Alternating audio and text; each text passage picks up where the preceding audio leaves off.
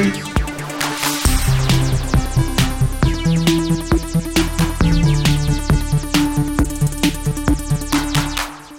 everyone, welcome to GameFace episode 129 on Sifted Games at sifted.net. Got some comments this week, Matt. People were not happy about being able to see our legs. Oh, welcome to the club. Yeah, we posted the first episode from here on YouTube, and a couple people were like, if you're not a girl, don't show your legs. Well, it's not like we're wearing skirts and like Basic Instinct flashing. That's E3. All right. We're coming in with like mini skirts for E3. Man, what weird. Yeah, I don't know. People are weird on YouTube, Matt. I don't know if you figured that out yet. I've noticed. But... I want to say we have a great episode tonight. Matt and I have played a ton of games this week. We're going to talk about all of them. A couple big topics to get to as well. I think it's going to be an awesome show. For those of you who maybe haven't been on the stream for a while, always remember to subscribe via Twitch Prime. That button just at the top of the player. It's a huge, huge help for us. For those of you who have done it already this month, I appreciate it. It is getting towards the end of the month, and that's generally when we start to really remind you guys. We'll pop it up on the site as well as a friendly reminder for people who have been subscribing to us every month. We appreciate it very, very much. We have a huge show. We've been a little under the last couple weeks. We've been about 2 hours the last couple weeks. I have a feeling we might stretch back to 3. So kick those feet up. We got a lot of games to talk about, and let's get right to it. We're going to start things off with State of Decay 2. My game eval for that went up yesterday. Wanted to get that out there before it actually will release in, a couple hours on the East Coast. Actually, can you get stuff at 9 p.m. on the West Coast? Yeah. Okay. That's when it went live on Friday if you had the Ultimate Edition at 9 p.m. Or if you have Xbox Game Pass, you've been able to play it for a while now. So, there's multiple ways. But, hopefully people didn't get the Ultimate one. Yeah, I think that would be a huge mistake.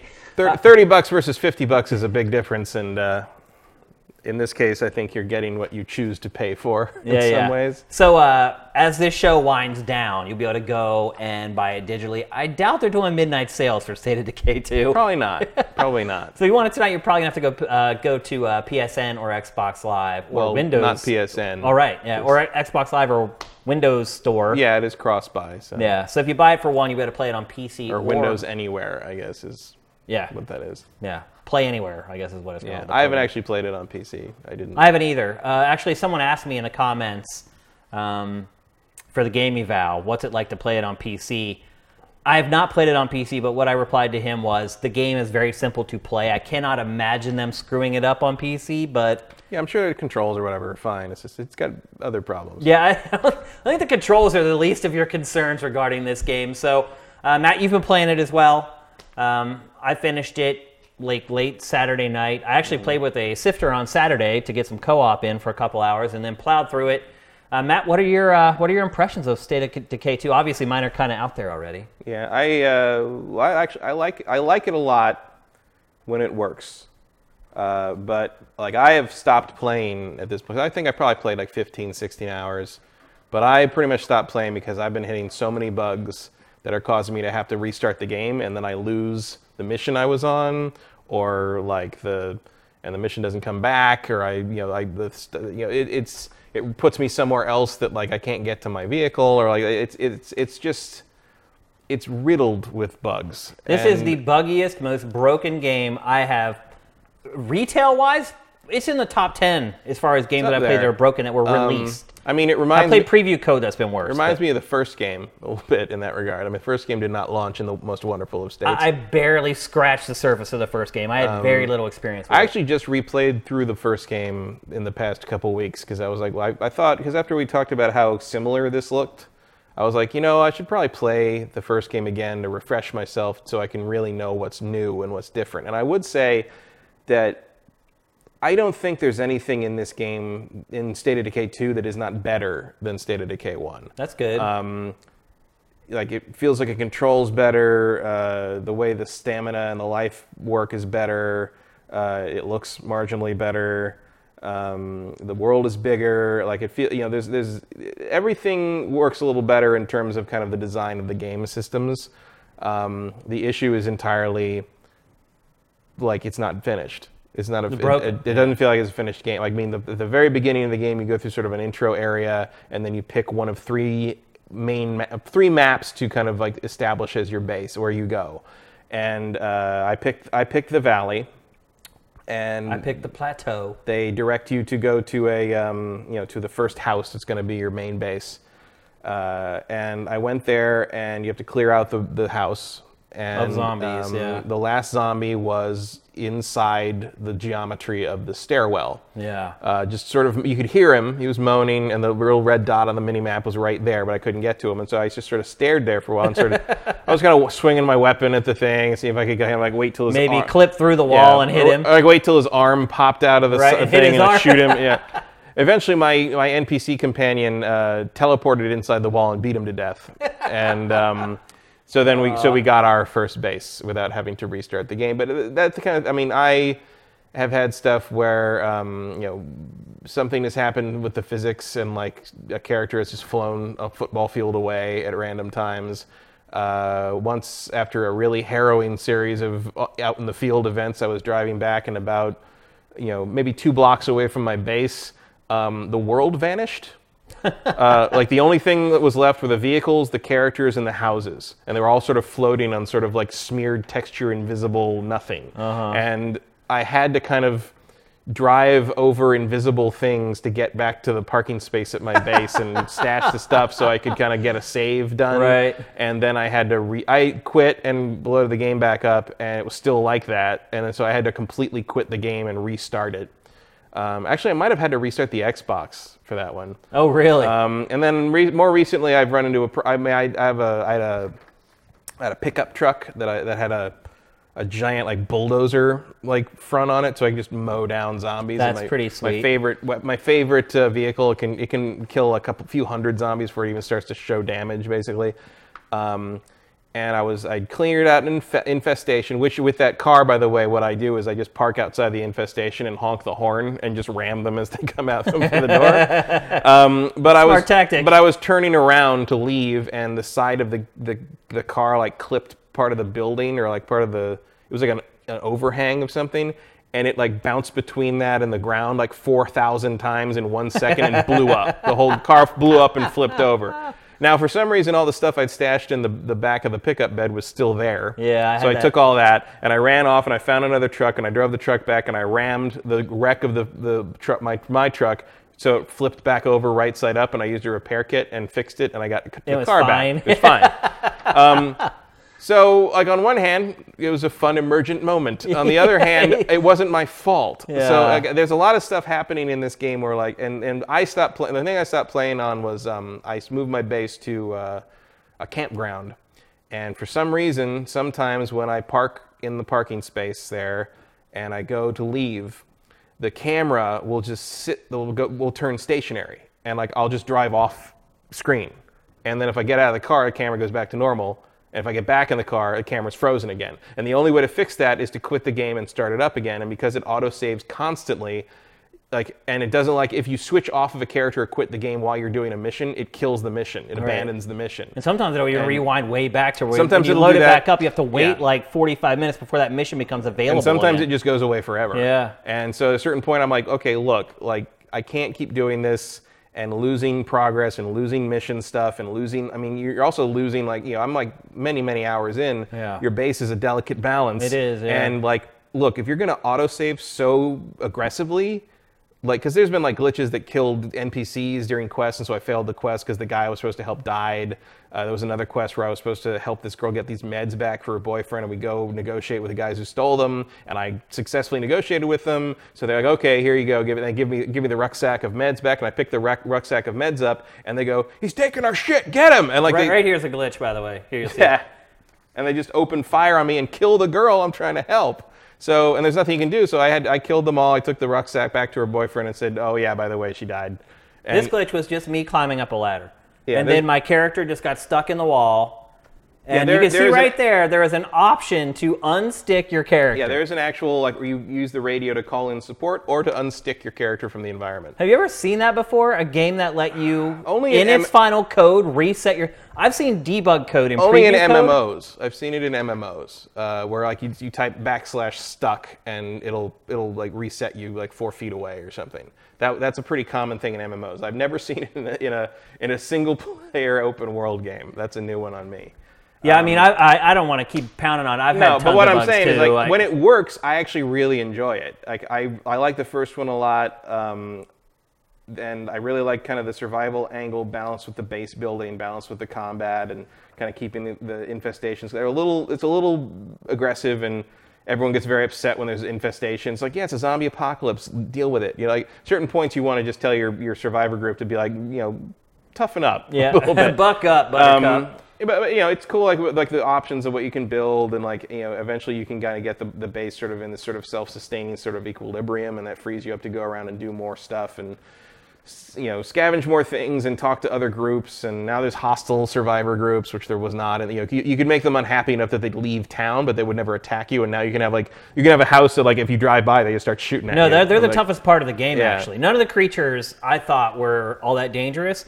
It's the other humans, because they will use healing items. They use guns, which none of the creatures in the game do. It was actually my experience with this game was actually the opposite. When I first started playing, first of all, full disclosure, I'm not a huge survival game fan. I think everyone who watches GameFace knows that at this point. I'm not a huge fan of the genre. When it first started, it was very manic, and it was hard to keep up, and it was hard to keep my cohort satisfied. Once I got over the hump and I had established some outposts around the terrain, and I wasn't just like constantly having to run and get medic because like someone's dying or half of my posse is starving and I'm like trying to, my best to find one rucksack of food or whatever. Once I got over the hump of that, that's where the game really turned sour for me. That's where the game became boring. It became tedious. It became repetitive. Because once you get your base to a place where it's satiating your crew, then you actually just have to play the game. And the lack of interesting mission objectives in the game, the lack of any sort of story, the lack of any sort of variety, it very quickly wore thin for me. And again, I know those are kind of the tropes of the survival genre. I know that that's what a lot of people like about survival games. For me, it ran out of gas really quickly. And then I felt, I did not play the first one more than like a couple hours, so I don't have a lot of experience with it. I felt the game did a terrible job teaching you what to do, how to do it. Like until I texted you, I had no idea where to deliver the rucksacks. Like and you're seeing it right now, delivering a rucksack. I thought. I think the orange icon with the rucksack that with the arrow is enough. Yeah, but see, I didn't even notice it. I just ran straight to the inventory. I'm like, oh, obviously I need to put all the stuff in this sack in the inventory so the people at my base can use it. That is a change. I mean, in the first game, all you had to do was approach the inventory stash, and it would automatically take your rucksack and put it in. Same with the cars. Like if you had stuff in the trunk of a car and you went into a parking space, everything, all the sacks in the back of the car were automatically transferred to you. Now you have to actually park, look in the trunk, and hit the right trigger button and part of that I think is because you can carry rucksacks around and give them to other survivors, so you probably don't want to automatically just deposit everything. I can understand why they did that. I don't understand why they have the two separate inventories though, because basically my first 3 or 4 rucksacks I put in the normal inventory. You go to try to put it in, and all it would let you do is break it down. So if you break it down, it would break up into like 5 medical bandages. And see, I think I'm like, why can't my teammates just go into the inventory? Because you get these messages, oh, we're hungry, or I need medicine. You're like, bro, there's like 8,000 things in the inventory. Just go get it. And the supplies are separate from the object inventory. Yeah. But why? Because that's the difference between like what it's supposed to be, like kind of general survival equipment that you can use in the field and stuff that you use to maintain your base. It's just a separation. It doesn't make sense to me why they do it, which is probably why it took me a while to figure out that I needed to put the rucksacks in one and then put the other supplies in the other one. I'm surprised they let you move past it, because like once you get to the base, and I don't know if it's the same no matter who you pick, but the character I was playing was fine, but the other character, because you have to pick between a set of pairs of characters. So there's like a brother and sister, and there's a lesbian couple, and there's 2 best friends, and there's like a boyfriend girlfriend that were broken up when the zombie apocalypse That's what I chose. out. Yeah. And one of them is kind of your main character that they have you play through the very beginning tutorial stuff, and the other gets blood plague. And you have like the first set of missions, at least on mine, where you had to find the cure stuff and craft the cure and stuff. And part of those missions during that were trying to teach you how to use the rucksacks and inventory and stuff. Went right over my head. And then the inventory lets you break them down. So I was like, okay, well, I'm doing the right thing. It's letting me put this stuff in my inventory. Look at that. Yeah, this is. I've had that glitch where the passenger is like flickering in and out of the vehicle. By the way, this is me playing cooperatively with Sifter Suicide King. He jumped in and played with me for a couple hours, which was awesome and fun. And the game's a lot easier when you play co-op as well. Also, I got real tired of all the vehicles getting about 3 gallons to the mile. Yeah. Like, cars gas don't runs do out that. Real fast. Like, I know that vans and trucks are not the most fuel efficient, but like these places are like 4 miles across maximum. Well, in fact, at one point, he and I were playing together, and we had loaded up the truck with like 6 rucksacks or whatever. We were taking it back. I ran out of gas about 200 yards from the base, and I had to keep running back and forth that 200 yards to deliver the rucksacks to the base. Other stuff that wasn't intuitive, like I didn't notice that you could hit the right trigger and like just put all the rucksacks in at once. Even when I was parking in the parking space, I was running each one up individually. There's just tons of little quirks about the game that I felt like it did not do a good job of explaining them to you. Thank God I had you who had played the first one, because you helped me a ton. I'd be like, what's going on here? And you would text me back. The interesting thing is they changed almost how you do almost everything in this one, even though what you're doing is more or less the same. Yeah. So like, it took even like something as simple as like attacking an enemy on the ground with like a finisher. Yeah. Completely different in this. In the first game, it was hold left bumper and hit Y, and in this one, it's hold right trigger and hit X. Yeah. So I had to kind of retrain my hands a little bit. But in the end, I think most of what they decided to do in this works better. For the most part, if I like killing zombies, it's satisfying to me. I think the guns are more useful in this.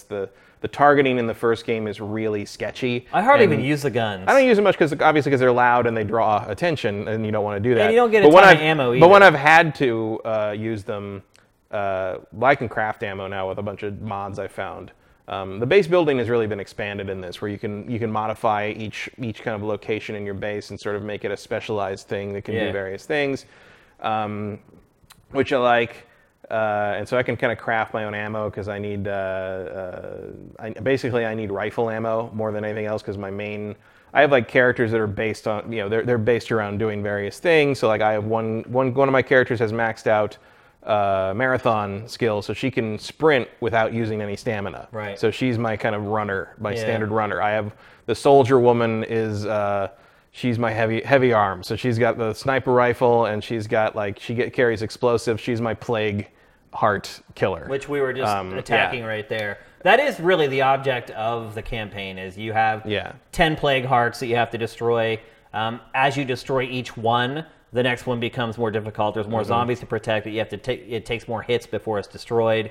Yeah, early on they were pretty hard. Eventually I learned to just like draft a survivor to come with me, and they will sort of take the hits from the blood zombies, and while I whack the thing with a stick. Because they tell you like use explosives, none of it does anything. Well, first of all, aiming explosives or throwing grenades in this game is impossible. Yeah, there's no... Impossible. There's no reticle that shows you, or an arc like to show you where it's going to land. You just kind of got to hope that it hits where you... Yeah, I did the first couple plague hearts. I tried that, and I was throwing my grenades all the way through it. Yeah, you're wasting them mostly. And I was just like, screw this. I'm just going to beat it with a bat. The best plague heart strategy I've found is to hit them with a couple Molotov cocktails, which actually does damage them very strongly, and just use a shotgun or use a crowbar and just whack them until they die. I just whack them until they were dead. Yeah, and I mean, it's a valid strategy. And like your companion will usually sort of play decoy, and then they'll get blood plague infection, and you use a crafted cure and stab it into their neck, and you're done.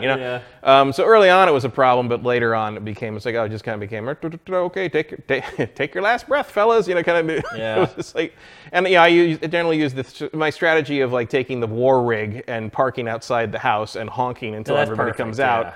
And you just go. I mean, they summon more. The plague heart summons more, so it's not like you have an empty house just to wail away. But like, it's a very valid strategy if you can get, because you can upgrade the cars into full-on Mad Max stuff, like war wagons. Well, and it's stuff. also a good way to build your influence points because they're pretty stingy with the influence points. Like, you can make them pretty fast if you keep doing like side missions, but like you're kind of at the mercy of the game to pop those side missions up. The influence points govern the whole game. They're the gate for the whole game. It's what it's your currency for upgrading and doing stuff. And for securing new outposts, because to me, what the key to getting over the hump with this game was securing the outposts. Yeah, outposts are key. Because you can secure outposts, and not each, but most outposts will help drip resources into your base. Yeah, you don't want to establish an outpost anywhere that doesn't give you some kind of resource bonus. So don't waste your points on a house that's not going to give you one of the things that your base You can get extra beds, or you can get provide food or ammo or construction stuff. I had one that did beds, and I had one that gave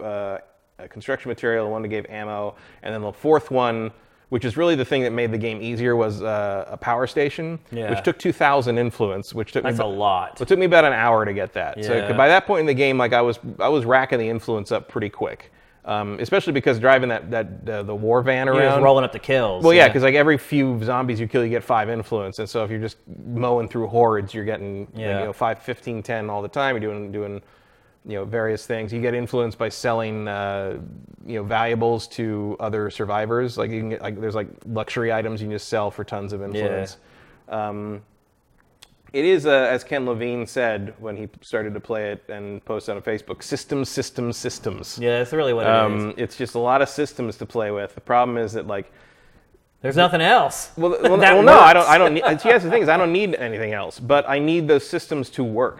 And you see the seams and things fall through the cracks constantly because of the unfinished nature. I can only describe it as unfinished nature of the game. And I just wonder, if you're Microsoft, why is there any real pressure to get this game out in May? Why not wait? Why not delay it? I mean, maybe they just gave up. It's been delayed twice. I mean, it's already. been 4 years. Yeah, I mean, so maybe this is this. Okay, this is good. But it's weird that That's why I have very little faith that patches are going to fix much, because they've been working on it for so long already, and it's still so I don't broken. believe that at all, because the first game launched with a bunch of terrible bugs in it too, and they fixed that up. How long though did it take? Well, it took 8-9 months. Yeah. So but I mean, I'm not going to say it's tomorrow or anything, but I'm saying I'm sure they're going to fix it. It's just right now I can't tell anybody to buy this unless they just have the highest patience level for bugs and weird stuff. And by no means buy the Ultimate Edition. I mean, $30, it wouldn't piss me off if I paid that for this. But if you like survival games, I think for $30, you're probably going to be pretty happy with your purchase. Well, especially if you like the first one, you'll love this one. I mean, but the problem is I can't guarantee your experience will be smooth sailing in terms of just the technical problems. Well, I can guarantee it's not going to be. Yeah, probably not. It's definitely not going to be. And it's just weird that like one of the problems in the first game, and I even ran into it when I played it recently in the year one edition, which is a more or less cleaned up remaster of it. I was running into the thing where zombies would be in geometry or buried under rocks or something, and I couldn't kill them, so I couldn't finish the mission. And that happens in this game too, and it's just inexplicable to me because the first game was their own proprietary engine. I think this game's Unreal 4. How are you getting the same problems in a totally different game and a totally different engine, presumably with the support of Microsoft and Epic? What is going on? I don't know how it looks so bad. I don't know how it runs so bad. There's crazy, we had crazy lag playing co-op. Oh, the frame rate drops if you look at it. At least I did. I don't know if... and I'm playing on the X, and it's... it runs pretty smoothly in most of it. Like right there, you saw it really, when particle effects pop up like that, or if you're driving too fast and decide to make a turn, it'll just frame rate you into oblivion. Yeah, and I've had tons of bugs, separate from the ones you've mentioned. I tapped a guardrail one time and my car just exploded. Mm-hmm. I was driving down the road and literally just a switch flipped and I was at the menu screen. There was no, it's crashing, nothing awkward. Literally, it just cut and I was at the menu screen. Just tons and tons of weird bugs and anomalies. But I will say, and I'm not a big fan of survival games, I did have some fun with this game. There were moments. But I think what shocked me the most about the game wasn't the bugs, because I'd heard about the first game, how rough it was when it was released. What shocked me the most, though, was that there is no story in this game at all. There's none. There's no exposition. There's no through thread. It's just, hey... the crap's hit the fan, survive. And that's it. There's no narrative to pull you forward whatsoever. Well, I think that's great because I didn't like the story in the first game. I thought it got in the way. So there was more of that in the first one? Oh yeah, there was an overarching story with Lily, the woman who's on your at the computer and you're trying to figure out what the military is doing, and it's loose. It's not like it's not God of War or anything, but like there is a overarching narrative that in the end propels you out of the town. And there's main characters more or less and stuff like that. Most of that's gone in this game, and I prefer that because one of the DLCs. So it's so bad in the first one. Yeah, well, also like you don't have Lily on the radio constantly saying, "Hey, you're never gonna look at the survivors I told you about." No, I'm not, because I've got 40 things to do, and I don't care about one more group of people that's gonna ask me to go buy them food somewhere. Like I don't. Yeah. And like.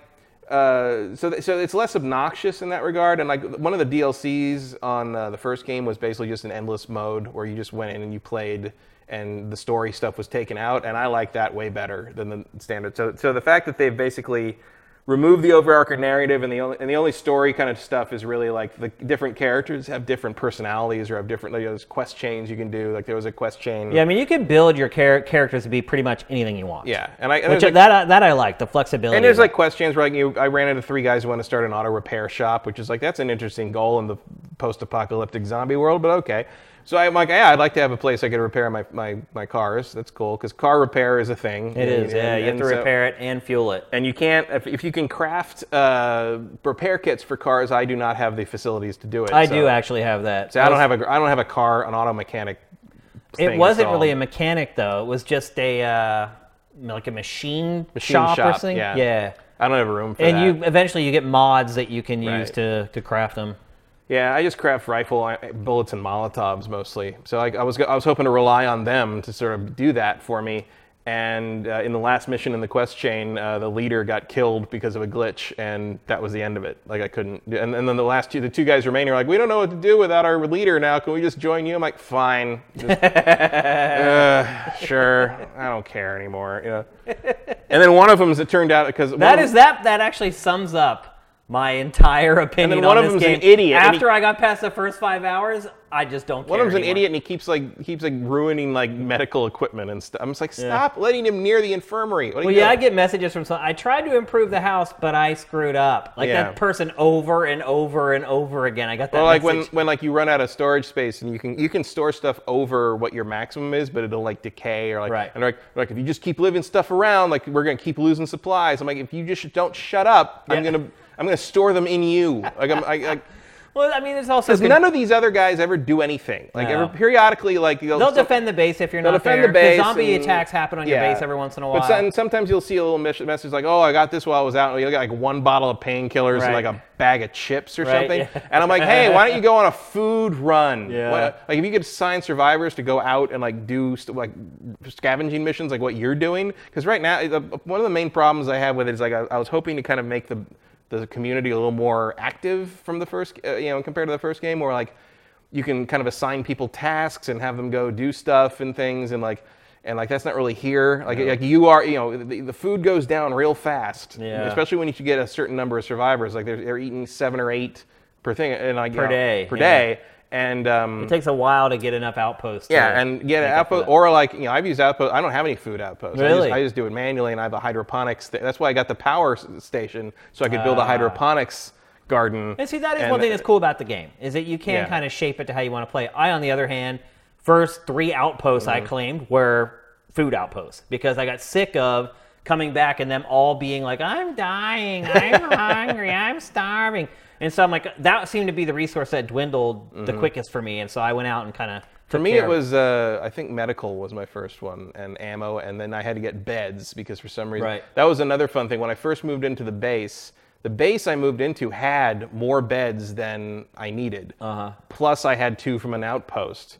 And when I moved in, for some reason, it said I had none. That everybody was not sleeping well because there were only 2 beds. The only beds it counted as me having were the 2 from the outpost. And I'm like, the reason I picked this place is because it had like 8 beds in it. Right. And it took until I reloaded the game the next day then it said I had as many beds as I needed. But by then the morale damage was done. There's all kinds of crap like that happens in this game. Like you think like, oh, I didn't do something right, and then you find out, no, that was just a bug. Yeah, it just wasn't. It just wasn't working. It wasn't registering it. Yeah. If they ever get this up to the point where it's like all functioning more or less properly, it'll be a great little game.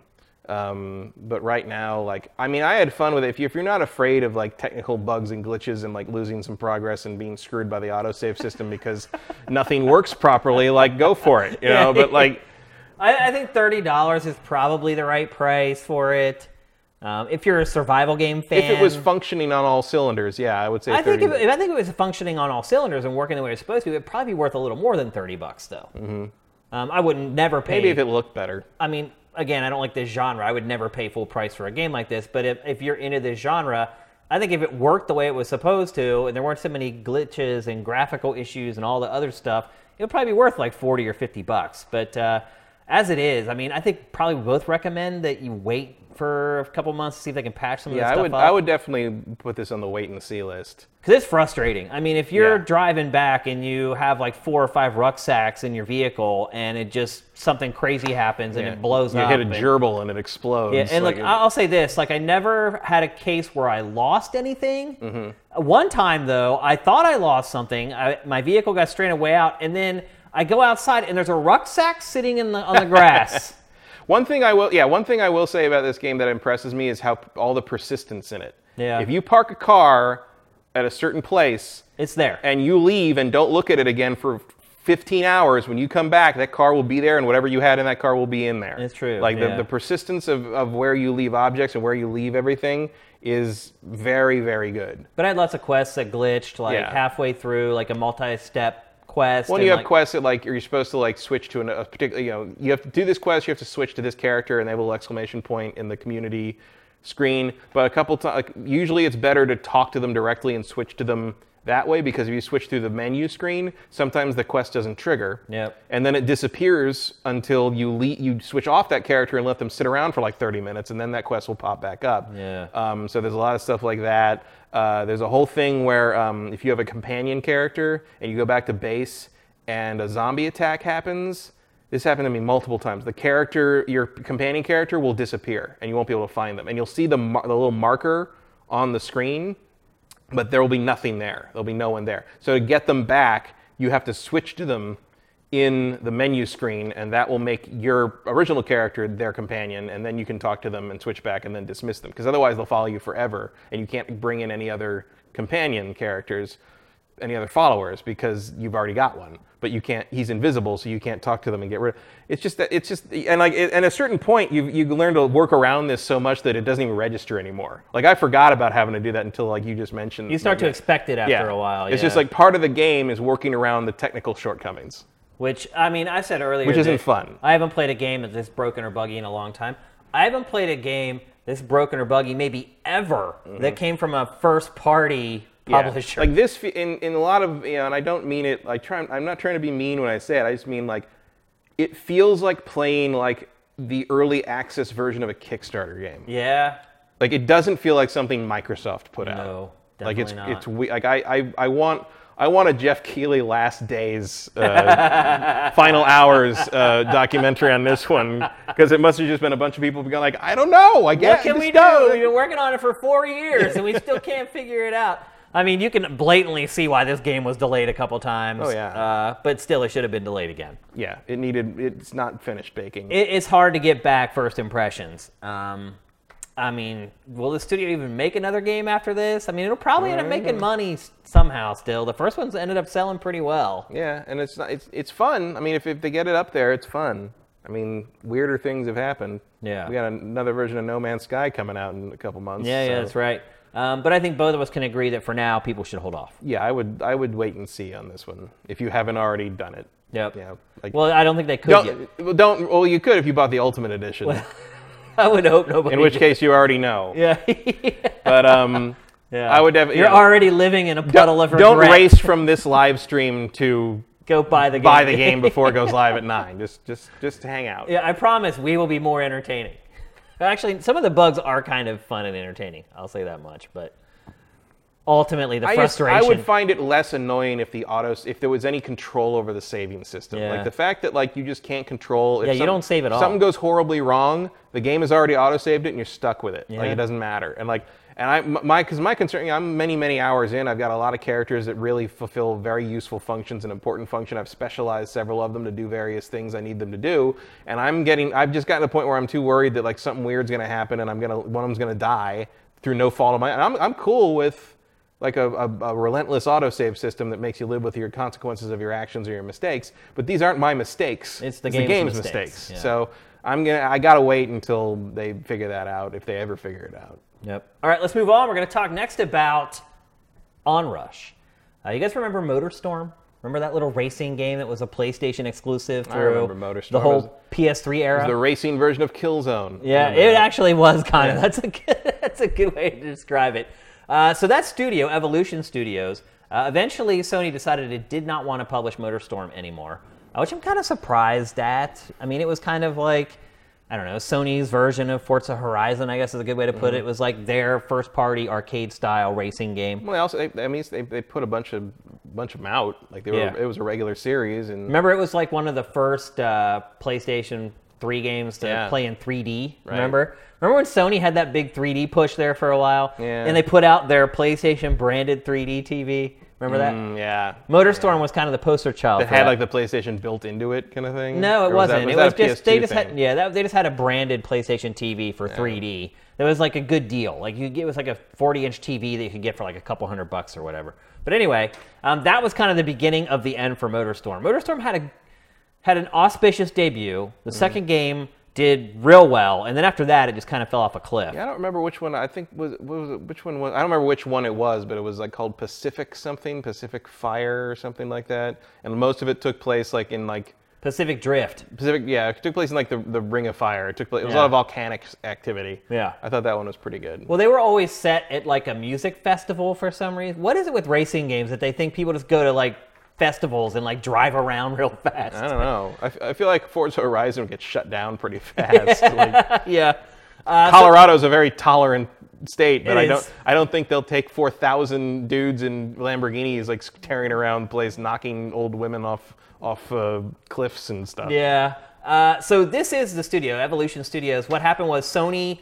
Apparently, I think Sony owns the name Evolution Studios. Yeah, that's probably true. But what happened was Sony cut them loose, and then Codemasters bought the studio, and now they're called like Codemasters, whatever town that they're in or whatever. And how must that feel when they're like, yeah, you got to go. You've made like 4 games for us, and meanwhile, like Team Eco's still making like one game Last every 12 Guardian years since like 2004.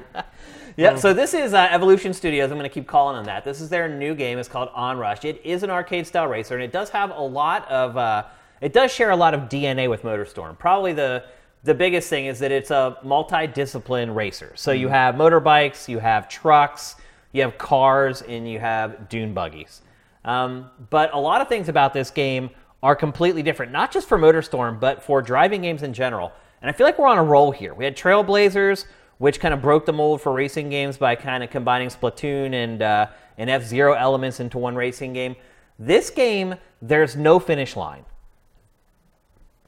Think about that. So you just have to destroy everybody? Or? So I've been playing the beta. The beta has 2 different modes and 2 different tracks. And the 2 different modes, one of them is essentially you have to get as many boost points as possible to win the race. And it's teams. It's 6 racers on one team against 6 on the other team. And then there are also tons of AI racers thrown in with your race.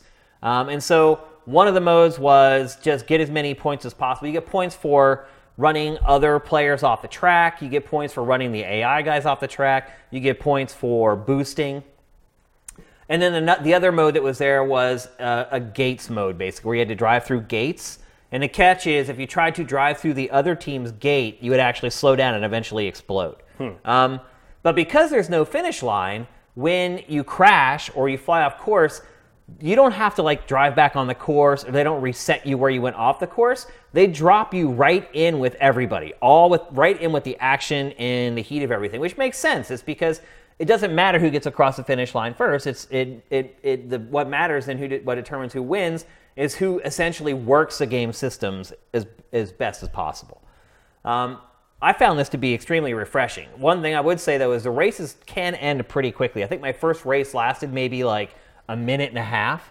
But the game's really good about getting you back in a race just like that. Like, it has the Call of Duty Online aesthetic, where you finish a match and, like, in a heartbeat, you're raring to go and you're ready to go back into it. And the developers have actually kind of compared this game to a lot of other games like that, like Call of Duty.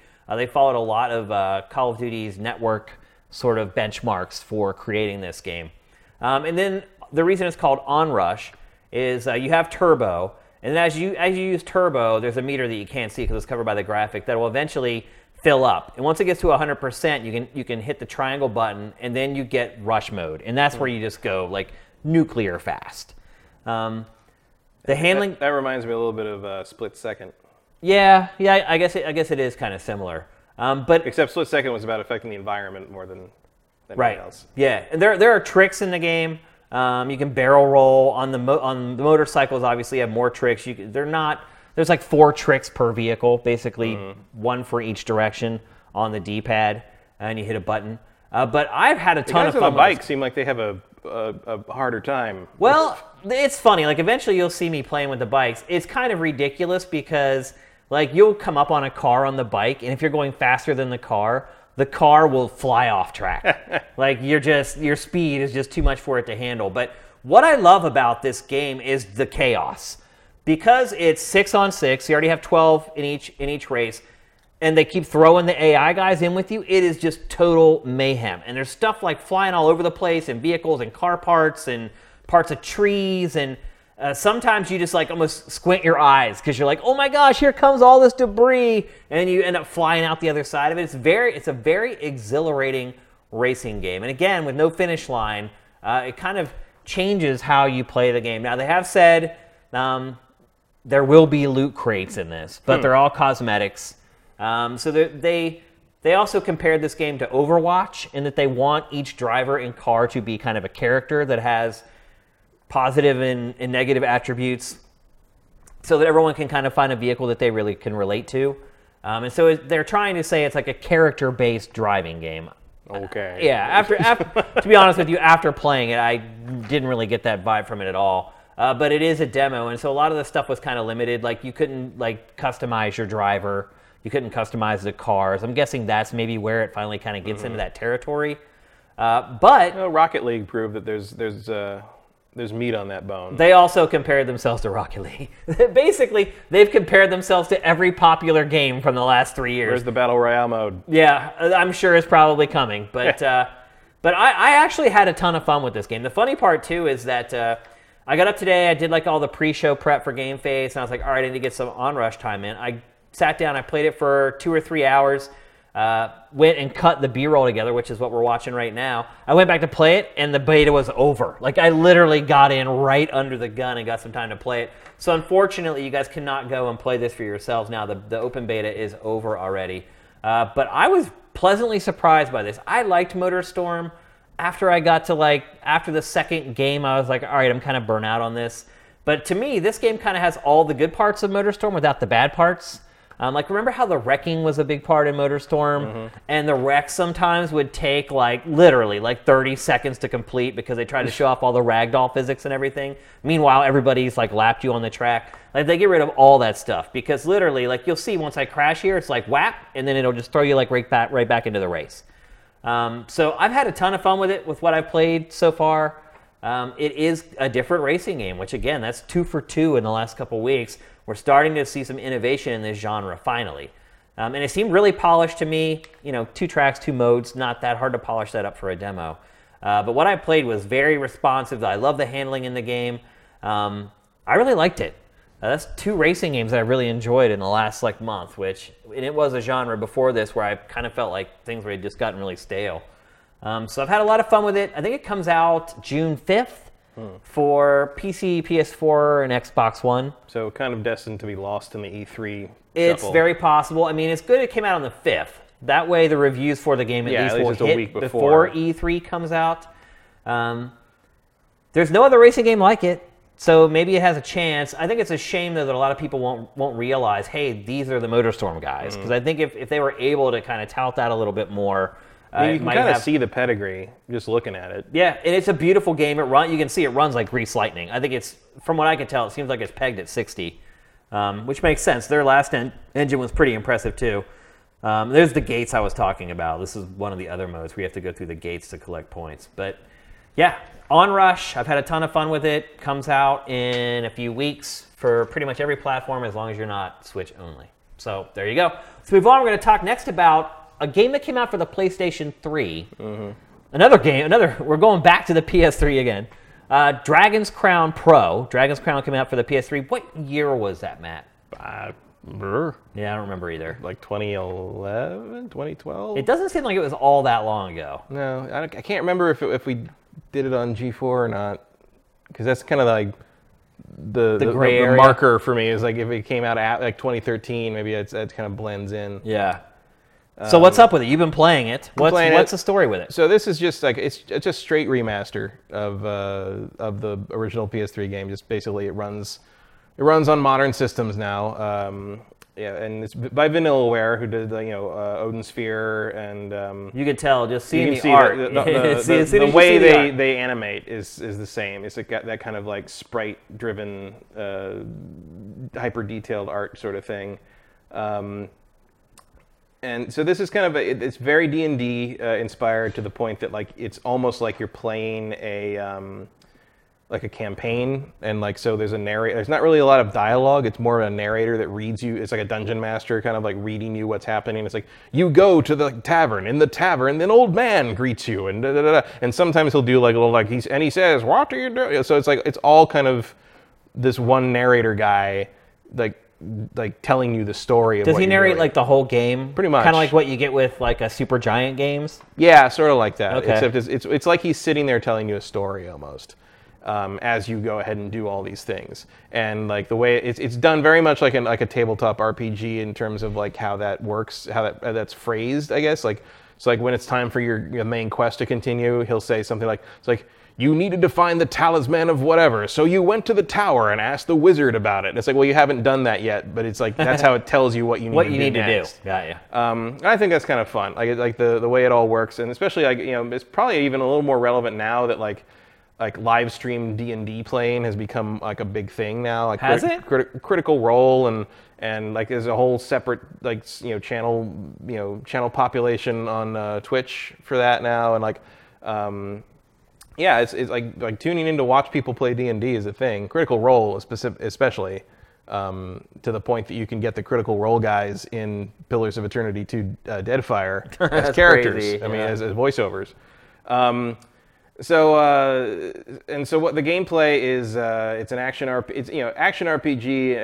It's overall because you're equipping equipment and you're gathering loot and you're identifying magical things and you're pimping your character out as you need to, but it's really a side-scrolling beat 'em up, as you can see. That's what it looks like, yeah. It's Final Fight, Streets of Rage, that kind of thing. It's your usual Vanillaware combat where there's it's simple and you can just get away with hammering the attack button, but if you want to, there's crazy combos you can do, stuff like that. It's a slow burn, so like, and there's a lot of weird things it has to teach you. So it takes a couple hours because there is actually online play. You can play four-player co-op at any time. Like you can do whatever you go off and just do whatever you want. But that doesn't unlock for a few hours because at first it takes you through all the levels basically that exist in the game. And that's like, I think 8 or 9 at least. And the trick to it is, so you have your character that you pick, and then you have a friend, you can see the little thief there with the bag. Yeah. So you control him, so you control your character with the analog stick. And then the right analog stick moves a cursor around the screen. And like you can move the cursor around and you can move it to like click on things and find hidden loot. And you can use it to click on locked doors or locked chests, and your thief buddy will run over and unlock it. So you're kind of, even if you're playing by yourself, you're kind of controlling the other characters still. No, you're only controlling that thief guy. The other characters But you can instruct the other characters to do stuff. Not really. You can make them drop stuff if you Okay. want. But the thief is your buddy. The thief is your sidekick. He's not one of the other characters. Oh, gotcha. Okay. So you can't play as him. He's the guy who goes around and unlocks things for you. You get rune magic. So like there's runes hidden in the background of the art of the backdrops, and you can click on them and then cast various spells with them. Almost sounds like this game might be better played on a PC. No, it works really well with a Yeah? controller. It's very much designed for. I mean, it would work on a PC just fine, but like you'd want to still play with a controller, no question. And then so you go through this early stuff with all the questing, kind of more story-driven stuff. And once you've completed all the main levels and kind of like open the main story up, where you've kind of learned that like, okay, you need to get these 9 talismans to stop this evil dragon from another dimension who's coming to. Then the game opens up and says, okay, because until then you're going through this portal that lets you teleport to any of the levels, and now it's like, okay, if you go through the portal, you can't control anymore. You can only go to a random level, so you don't know where you're going. And once you've got the way the talisman thing works is you can go through all the levels as much as you want, but at a certain point you meet a character in each level, of whatever the character is in that level. And from that point you have a choice to go to the A route or the B route. The B route is much, much higher level than the A route. Got and ya. the B route, completing the B route sends you to the harder version of the level with a totally different path, a totally different boss. Some of the bosses are really nasty. So it gives you some incentive to play it again as well. Well, you're still grinding through the whole. I mean, I'm level like 30 something right now, and the max level for a character is 255. Oh, wow. And so you can play harder difficulties and keep going and go for it, and then at the same time, you can play with other people however you want. You can, if you can set it so every time you go through that portal, it jumps you in another person's game, and from that you complete the level. And after the level, once you're in that section of the game where it's kind of opened up, you can either go every other level like you played in the first kind of tutorial section, the first couple hours of the game. It sends you back to town. You identify your gear, you sell stuff, you repair your gear, you get your new quest. So when you're in the open part of the game, you can just keep going and say, okay. just send me to another. And like you get bonuses like 150% gold if you do another level. Like keep going. So the idea is you can just keep going until you run out of items or you run out of durability on your equipment or you get killed. Over and over and over, and you can just rack up. I mean, the first time I did that, I doubled my money that I'd made for hours and hours. So I had like 60,000 gold for for playing like the first like chunk of the game. And my first thing, I went through like 4 levels, and I came back with like 60,000 just from that. Jeez. And there's like a cooking mini game. Like there's tons of stuff. I mean, it's repetitive because it's a hack and slash. And you're doing the same, but it's fun. And like each character plays completely different. You got a fighter, you got a dwarf that jumps around and throws hammers. You've got a wizard who can cast various spells. A sorceress has different spells and different kind of style to her. You got an archer that's an elf. There's a lot in here to play with, and it lasts forever if you happen to like the gameplay. You can just go on and on and on. And then like once you're done with that, you've got 5 other character classes to level up through the whole thing again. And once you unlock the online and all that the first time, if you pick another character, you can skip. Oh, that's good. The story-driven quest part of the beginning. You just jump straight to the part where you have to start collecting talismans, if you want to do that. Is there a separate mode for playing co-op, or are you playing through the same campaign when you play with other people? The way the campaign kind of works is you bring all the stuff back to your town. So basically, like as you go through with the co-op online game, like you open the chests, and chest gives you a treasure of a particular rating, rated S down through grade E. And at the end of the level, you have each chest you open is an unidentified item with the letter grade on it, and you can choose to pay money to identify them or just sell them off. And so everybody gets that. Okay. So everybody keeps their own loot, and you don't really get to kind of divide it up and see what you got until you've decided to say go back to town, and that takes you out of the co-op session. Okay. So all the events that progress the story happen in town, and the town is always just you. Meanwhile, so like if I went to another person's game and we went through the B route of a level that I'd never gone through, at the end of that, if we beat the boss, I will get the talisman for that level. It still counts. Okay. But I won't no consequences will come of that until I come back to my town and sort of like back to my home base and sort of like sort everything out. Now, does this include? I don't even know if the game originally had any DLC. I don't think it did. Yeah, I mean, it was a PS3 game. It had It's before DLC's time. Yeah, it had patches. Not really. No, not at all. But like, it did not have any significant DLC as far as I can remember. The online play is better here. It was very spotty in the original as far as game. lag and stuff like that? As far as like just getting into a game, like here it's just boom, boom, it just goes. Like you wouldn't even know you're playing online sometimes, in terms of how long it takes to get into somebody's game. It does have a lot of quality of life improvements that didn't happen in the PS3 game until a few patches had come through. So like what I said about skipping the first part of the game, that was not in the original game at launch. They added that later when they did some patching. The saves are compatible with the PS3 version and the Vita version. Oh, really? So if you... How did they pull that off? How does it work? It's all through the cloud. Oh, okay. So you just upload it to the cloud, and it can pull down the save. So you have to go back on your PS3, get the save, upload it to the cloud, and then it'll go and latch onto it and pull it in. Now, if you were playing between the PS Vita and the PS3, you were already doing that. Right. So it may already be up there if you were playing back and forth between portable and console.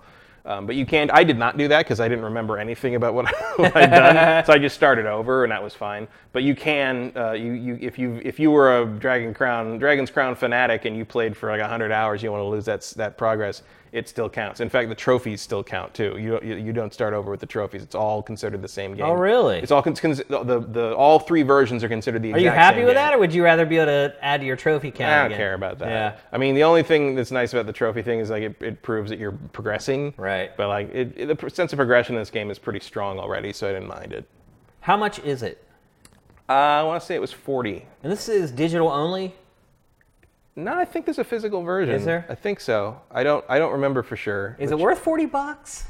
I like it. I mean, right, but is it worth $40? That seems steep to me. The trick to it is like I think there's nothing much else like it. Yeah. Like I think if you don't want to pay the $40, I can't really tell you something else to buy instead. Yeah. I think that's kind of the key for me.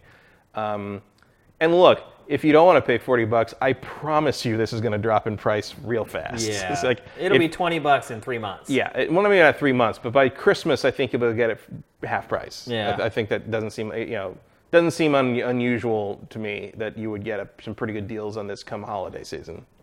But if you like Dragon's Crown, I mean, I feel like this is mainly for people who like the original game and want to play it. Did the first game do that well?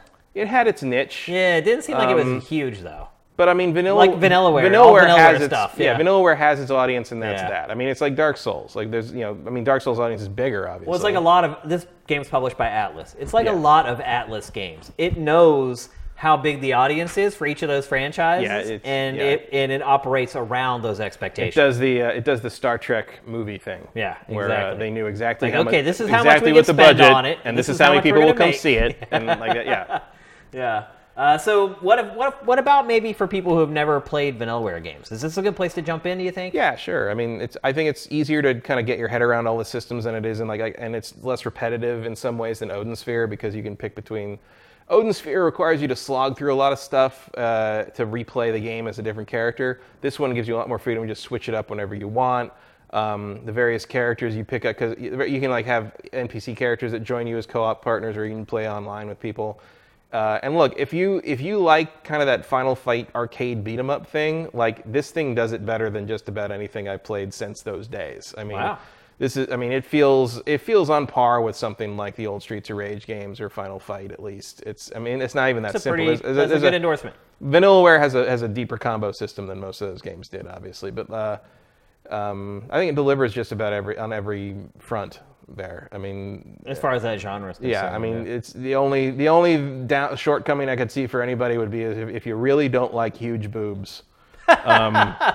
This game has a lot of that. Show me someone who doesn't like there's a definite influence of like Frazetta and kind of that sword and sandal barbarian sort of thing. Some people might find a little distasteful, but and it is pretty ridiculous. Like it looks kind of absurd, especially the sorceress looks ridiculous, but like I like kind of the ridiculous, exaggerated thing going on, and I play as the I think we all do. I play as the fighter who is just like a giant he's a giant tank. You can see him there. He's a giant tank of armor. Yeah. But then when he takes his helmet off, if you leave him idle for a while, he takes his helmet off, and he's a beautiful young man with like flowing blonde hair that looks like he stepped out of a Sailor Moon episode. Yeah. And like, I think that's pretty funny. He also has a much deeper voice than the face indicates he would have. But I dig it. If you buy this, do you get the Vita version as well? I don't think you do. No. Yeah, I kind of wondered. I wonder if back when it came out initially, was it a cross-buy? I don't think it was. Okay. That'd be a little dicey if they. No, I recall being because that was a period where a lot of stuff was cross-buy automatically. But I seem to recall these came out separately. I think they did, and you had to buy both. I think you had to buy both because I don't have the Vita version. I think that's why. Gotcha. Or if I do have the Vita version, I got it like freer and from PS Plus or something like that. Did this come out for Vita? Yes. Pro, it did. Not Pro. Pro is the PS4. That's what I mean. Yeah, so they haven't re-released it for Vita. I don't see why you need to. It already looks fine on the Vita. Yeah, and I guess the Vita ended up getting all the same updates as the PS3 version. The thing on this is just to have something you can play it on the PS4 and something that supports like the Pro's 4K. Yeah, because upscaling 2D stuff is sketchy at best. Tough, but they did a good job here. It looks good. It doesn't look like a cheap kind of up-res job. It looks like they did it right. I haven't noticed anything on my 4K TV that's like, oh my god, that's an old asset. It's like no, it all looks really nice. All right, so there you go. Dragon's Crown Pro, only for PS4, right? Yeah. Any rumblings of it coming to other platforms? I wouldn't think so. Yeah, I haven't heard. Vanillaware seems to stick to the PlayStation. I mean, not to do the frickin' perfect for Switch thing, but like it would be a good Switch game. Yeah, on the go, definitely. Yeah. I mean, the online would be sketchy, but like it's a very good bite-sized game. Like you can just do one level or a string of levels if you want, and like you're done. You go back, it auto saves. You're done. Turn it off. You played for 10 minutes. You're good. You made some progress. Cool. So it worked well on the Vita for that reason, and it'll work well on the Switch for that reason. It would not surprise me if it's eventually announced for Switch. Yeah, I mean, I don't know if where Vanillaware stands on that idea, but or where Nintendo stands on. Actually, I guess we do know where Nintendo stands on giant boobs, considering Xenoblade Chronicles 2. Yeah, there you go. So yeah, 100% okay. Runway's clear. Bring it in. All right. Well, it's another week, and we're getting close to E3, which means it's another week of rumors. And there's no publisher or company in the industry that is more ripe for rumors and leaks than Nintendo. Seems like it. You can always go back and remember the Nintendo On. Remember the whole fake Nintendo console? That one got me a little bit. It got a lot of people. I felt like that could be a real thing. But here's the thing. I think that taught people some valuable lessons because it did seem so believable. Because up until that point, we had never seen someone go so far to create a hoax. I mean, it looked like a video that Nintendo had produced. It looked really professional. Yeah, that was not just EGM pasting Shenlong onto a screenshot. No, whoever did that spent a lot of time on it and was smart about it. I hope whoever did that has a good job now. Yeah, I'm guessing that they do. I wouldn't be surprised if Nintendo ended up hiring that person. So that is one of those instances from the past that has kind of put me on guard ever since, whenever it comes to stuff like this. Here's another example. So this week it was leaked. Nintendo, essentially the rundown for Nintendo's Direct for E3 and the first day of stage demos from the Treehouse when Nintendo does its live stream. And I will say this, much like that Nintendo On video, whoever did this, if it is in fact fake, was very, very smart about it. It right down to, okay, who are the people at the Treehouse that always demo stuff at E3? Of those people, who usually handles the platformers? Who usually handles the action games? Who usually handles the M-rated games? All of it. It was just, if it's a fake, it was a masterful fake. At the same time, in the words of Megatron from Beast Wars, when serving bait, presentation is everything. It is, yeah. Well, I mean, also, that's the other thing that got me, too, is that I've seen those sheets before. I've seen Nintendo's work sheets, and if you've seen them, other people have seen them, too. Oh, yeah, right. So but I'm saying, like, he's done his homework, whoever, if it's fake, well played. Exactly. Yeah. That's the best way to put it. So some of the games, I mean, you start going through them, they all do kind of make sense. Probably the biggest one, Punch-Out! Become a Champion. A new Punch-Out! Game. Yeah, that's the other thing is like, and I know that people know this, and like some people try to kind of like that title is just dumb enough to be real. Yeah. Like like I mean, it's like it's a subtle. Well, they way already of doing named that. the last one for Wii U. Was it Wii U or was it Wii? Wii, I think. Wii. Yeah. I mean, that one was already just the rebooted Punch-Out! Right. Or no, wait, was there a subtitle for that? I don't remember if there was a subtitle for that. I didn't get too far into that game. Yeah, I'm a huge. I mean, if you followed me for any amount of time, you know I'm a huge Punch-Out! Fan. I played that game. I played it like when we got like the preview code, I think. But when it came to really putting down the $50 for it, like Yeah. and then of course didn't really it's one of those games I'd pick up like real cheap, but Nintendo games never get real cheap, Right. so that was sort of the end of that. That might be a collector's item at this point, that game. A lot of Wii stuff is. You'd be surprised. Yeah. And so this game, Punch-Out! Become a Champion, on the demo sheet, it was one of the games that the Treehouse is supposed to demo. And again, like the descriptions for what they were going to do for those segments were very well done. For this one, it talked about how there's a brand new combat system and that's what the crux of the demo is about, showing off that new combat system for the first time, because obviously Punch-Out! Has kind of been the same for a long time. It's really kind of pattern memorization is typically what gets you through those games, and being quick. And so it looks like it's going to revamp the franchise if it is in fact real. F-Zero SX. Switch X, I guess. I don't know. I mean, look, they had they have the. I mean, it's a pretty average extrapolation from the titling of the previous ones. So, GX F-Zero was the, X. F-Zero X. F-Zero GX. GX. Well, GX was the GameCube one, and AX was the arcade one. Right. So SX would make sense. Again, that's what I'm saying. Whoever did this, if it's fake, has really got all their ducks in a row. And I'm on. I mean, I'm up for F-Zero whenever you want to throw it at me. Basically. Yeah, absolutely. What else? Fortnite on Switch, which no brainer. Makes sense. I mean, it can absolutely run on Switch as well. I mean, it is one of those games that it does not push hardware to the limits on the system. I mean, you can run Unreal on that thing, so sure. Oh, absolutely. And it's a very simple art style. It's not really geometry heavy. I very easily could get it to work. And why wouldn't Epic put it on Switch? Right. I mean, I think that's an absolute no-brainer.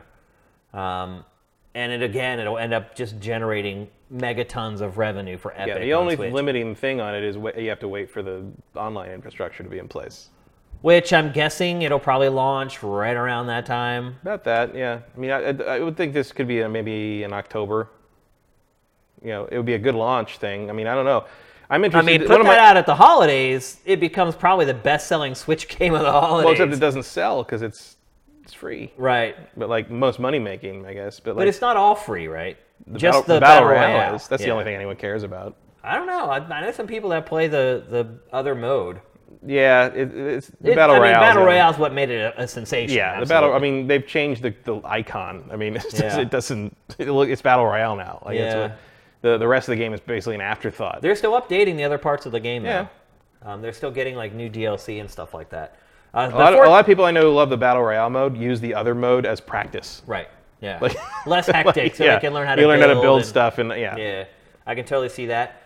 Dragon Ball Fighters again makes sense. That one. Why not? That one I question whether it can run on Switch. I think it can probably. I mean, those are polygonal visuals. Yeah, but like it's not like they're crazy. It's not crazy tech happening. Well, it is also a fighting game, Yeah. which means you're not drawing this vast environment. But again, and there's probably ways to cheat if you really had to. But I mean, it looks good because it looks so much like the source material. But I don't feel like there's anything happening in this game that would be too much for the Switch to handle. And also, if I feel like if you're having frame rate problems in this game, it's not coming to Switch. So, no, you're right.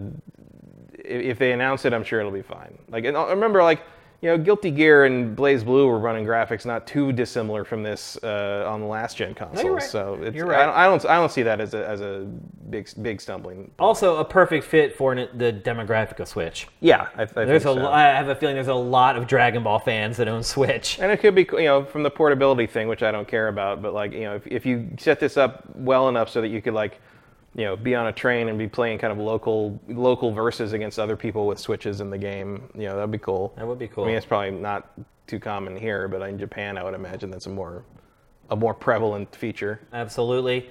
Metroid Prime Renegade. Whoever this is has assigned a subtitle to Metroid Prime 4, which again, not surprising. No, I do think I would not be at all surprised if it was not called actually Metroid Prime 4. Yeah. Because you don't want to... I think slapping that 4 on there is a little... you don't want to make people think like they need to play the other 3. You know what I mean? Yeah. In fact, I remember that was even a problem for The Witcher, where they were, The Witcher 2, everyone was worried about like, if we put The Witcher 2 out on the 360 and people don't think they can play it because they haven't played The Witcher 1, and in the end it didn't matter. But it would make sense to me that they take the 4 out. Especially also because they probably, I feel like this game, despite it containing the Metroid Prime name, is going to be different. I also wonder too if they might take the 4 out of there because it's not made by Retro. I don't think they care about that. I don't know. Given that number, though, that's like the Nintendo stamp of approval in a lot of ways. No, it's not. Nintendo doesn't number their stuff hardly at all. Like they don't number the Mario games anymore. No. They don't number the Zelda games. They don't number anything. Yeah, really. I guess you're right. I mean, Pikmin's one of the only games that really gets series that has just numbers as to differentiate it. Yeah. Usually, you just get a different weird name, which we're coming up on one for Yoshi. Well, actually, let's just skip ahead to that because, to me, the Metroid Prime Renegade was the one thing that kind of cocked my eyebrow. I was like, I don't know, that sounds a little fishy to me. But most people were pointing to Yoshi's Flipping Island, and people were like, "Oh, that's too edgy for Nintendo." But I don't think so. What people aren't real, and again, this is the genius of this. If it ends up being fake, is that the new Yoshi game, the art style is a flip book. Right. That's what the game is. It's like it opens up and then the world pops up like a flip book. So again, if this person and I can see that, and also like most, I mean, flipping as kind of a euphemism for fucking is more of like I associate that more with like a stereotypical Welsh accent. Yeah. I think a lot of Americans wouldn't even make that connection necessarily, especially when you just have everything literally flipping on the screen in front of you. Yeah. And it's kind of the gentle sort of semi-edgy humor that Nintendo has sort of, the Treehouse era has sort of wandered into. If you play like a lot of the kind of the B-list, for lack of a better term, kind of the Mario and Luigi games, that kind of like that kind of humor is in there. Like they do. There's a couple things in there for Dad here and there. Absolutely. So I don't think this is a killer for me in terms of plausibility for this list. I didn't think it was a killer at all. I was like, oh, I totally get that. I don't think that's a red flag to me at all. I think that's exactly the level of kind of cutesy, plausible deniability. Like, oh, what do you mean, kind of thing. I think that's one of the most believable titles on this list to me. Fire Emblem Memories. Sure. Nintendo loves its Fire Emblem anymore. Yeah. It's crazy how big a franchise that has kind of turned into for Nintendo. Well, it just kind of sat there dormant for like ever. Yeah, well, I mean, not in Japan. It was pretty regular. Well, there was handheld games, but no real console games for like a really long time. Yeah, they made it was on the Famicom, the Super Famicom, and I don't think there was a N64 version. There was supposed to be, and it never ended up getting released. The main thing is just we didn't get any until after Smash Brothers made everybody go like, "Who's this Marth guy?" Yeah, no, you're right. And suddenly you started getting the remakes on GBA and stuff, and which is good because I'm as a big Shining Force fan. I mean, it's not. I don't like it as much as I like Shining Force for the most part. Although it's hard to say now because Shining Force has been dormant for like 20 years. Yeah. But I like Fire Emblem. I'll play whatever you want to throw at me Fire Emblem-wise. I was dumb enough to buy that Dynasty Warriors version. So sure. An actual Fire Emblem game? Sure, I'll take it. And then, this one's weird. Fallout 3. It makes sense to me. Does it? You ain't getting Fallout 4 on that system. So. Well, we'll talk a little bit later in the show about maybe how some of that stuff can happen, but it'll never run natively. No, and Fallout 3 I think would be an easy port, and if you can, why not? Yeah. Yeah, it's kind of... You can squeeze another 300,000 sales out of it, sure. Why not? Sure. Which it probably would. I have no doubt. Yeah. It'll probably run really well. And you're also, that's kind of Bethesda's MO with Switch so far. I mean, one, it's supporting Switch, but two, it's pulling really old games. I mean, this would be an old... I mean, that's a 10-year-old game. It is, yeah.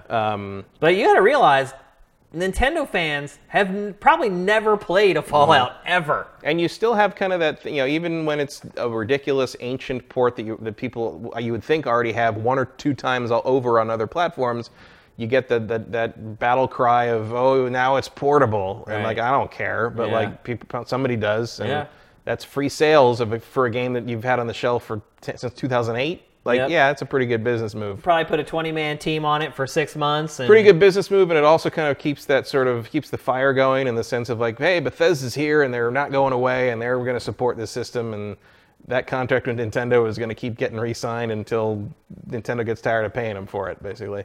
Yeah, I mean, I heard it's a good deal for Bethesda. So I heard through the grapevine that Skyrim sold around 700,000 copies worldwide on Switch. Which is, I mean, that's not amazing, but it's not bad. Not bad for a game that that's been around. Think would be done. Yeah, they just squeezed another almost million sales out of that thing years and years later. What I'd like to know is how many copies the VR version sold, because I balk at paying $60 again for that game on anything. Yeah. But for me, like a VR version of it for $60 seems like a little more of a hey than a Switch version of it. Like, at least with the Switch version, you're getting a new copy of it on. To me, the VR version should have been an upgrade. Right. They should be able to tell that you had it in your library, and then you automatically get to download. Like the special edition was. Yeah. So for PC anyway. Yep. We were talking about Yoshi's Flipping Island. Pokemon Let's Go. They're saying Pokemon for Switch ties into Pokemon Go in some way. Yeah, you got the portability aspect. I mean, you've got a downside in that you don't have like an LTE network or something, but it can't do AR either, to the best of my knowledge. Now, can you pair it with a phone? I don't believe so. I mean, maybe via Bluetooth. Maybe does Switch have Bluetooth? Yeah. Is that what connects the controllers? I think so. Yeah. And maybe like a new kind of Joy-Con. Could be like some kind of. Well, the rumors were that there's another wrist-worn device that's going to come with the Switch version of the game. Well, I also heard, I haven't paid a ton of attention to the rumors on this one, but like there were people talking about like a Pikachu version and an Eevee version and stuff. Like, and like the detail on this seems so extreme that like, especially the Eevee version, because the Eevee is a popular Pokemon in the Go community. Yeah. It would make sense, but again, it might just be the hoaxer doing his homework. It totally makes sense. Yeah. I mean, Pokemon Go is still gigantic. But that's also kind of like one of the only things that really kind of set my skepticism vibe off on this leak is so much of it makes sense. Right. Nintendo doesn't really do that. That's a good point.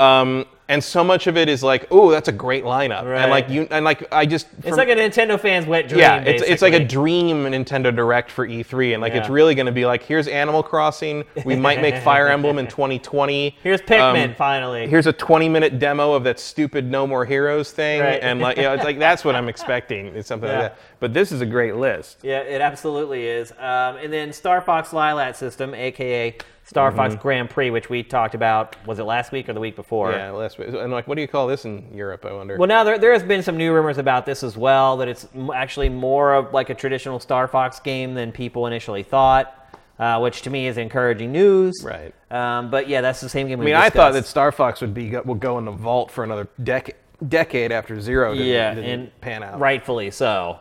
Didn't pan out. That's putting it pretty nicely. And then the final game that was a surprise, The Legend of Zelda Link's Awakening 3D.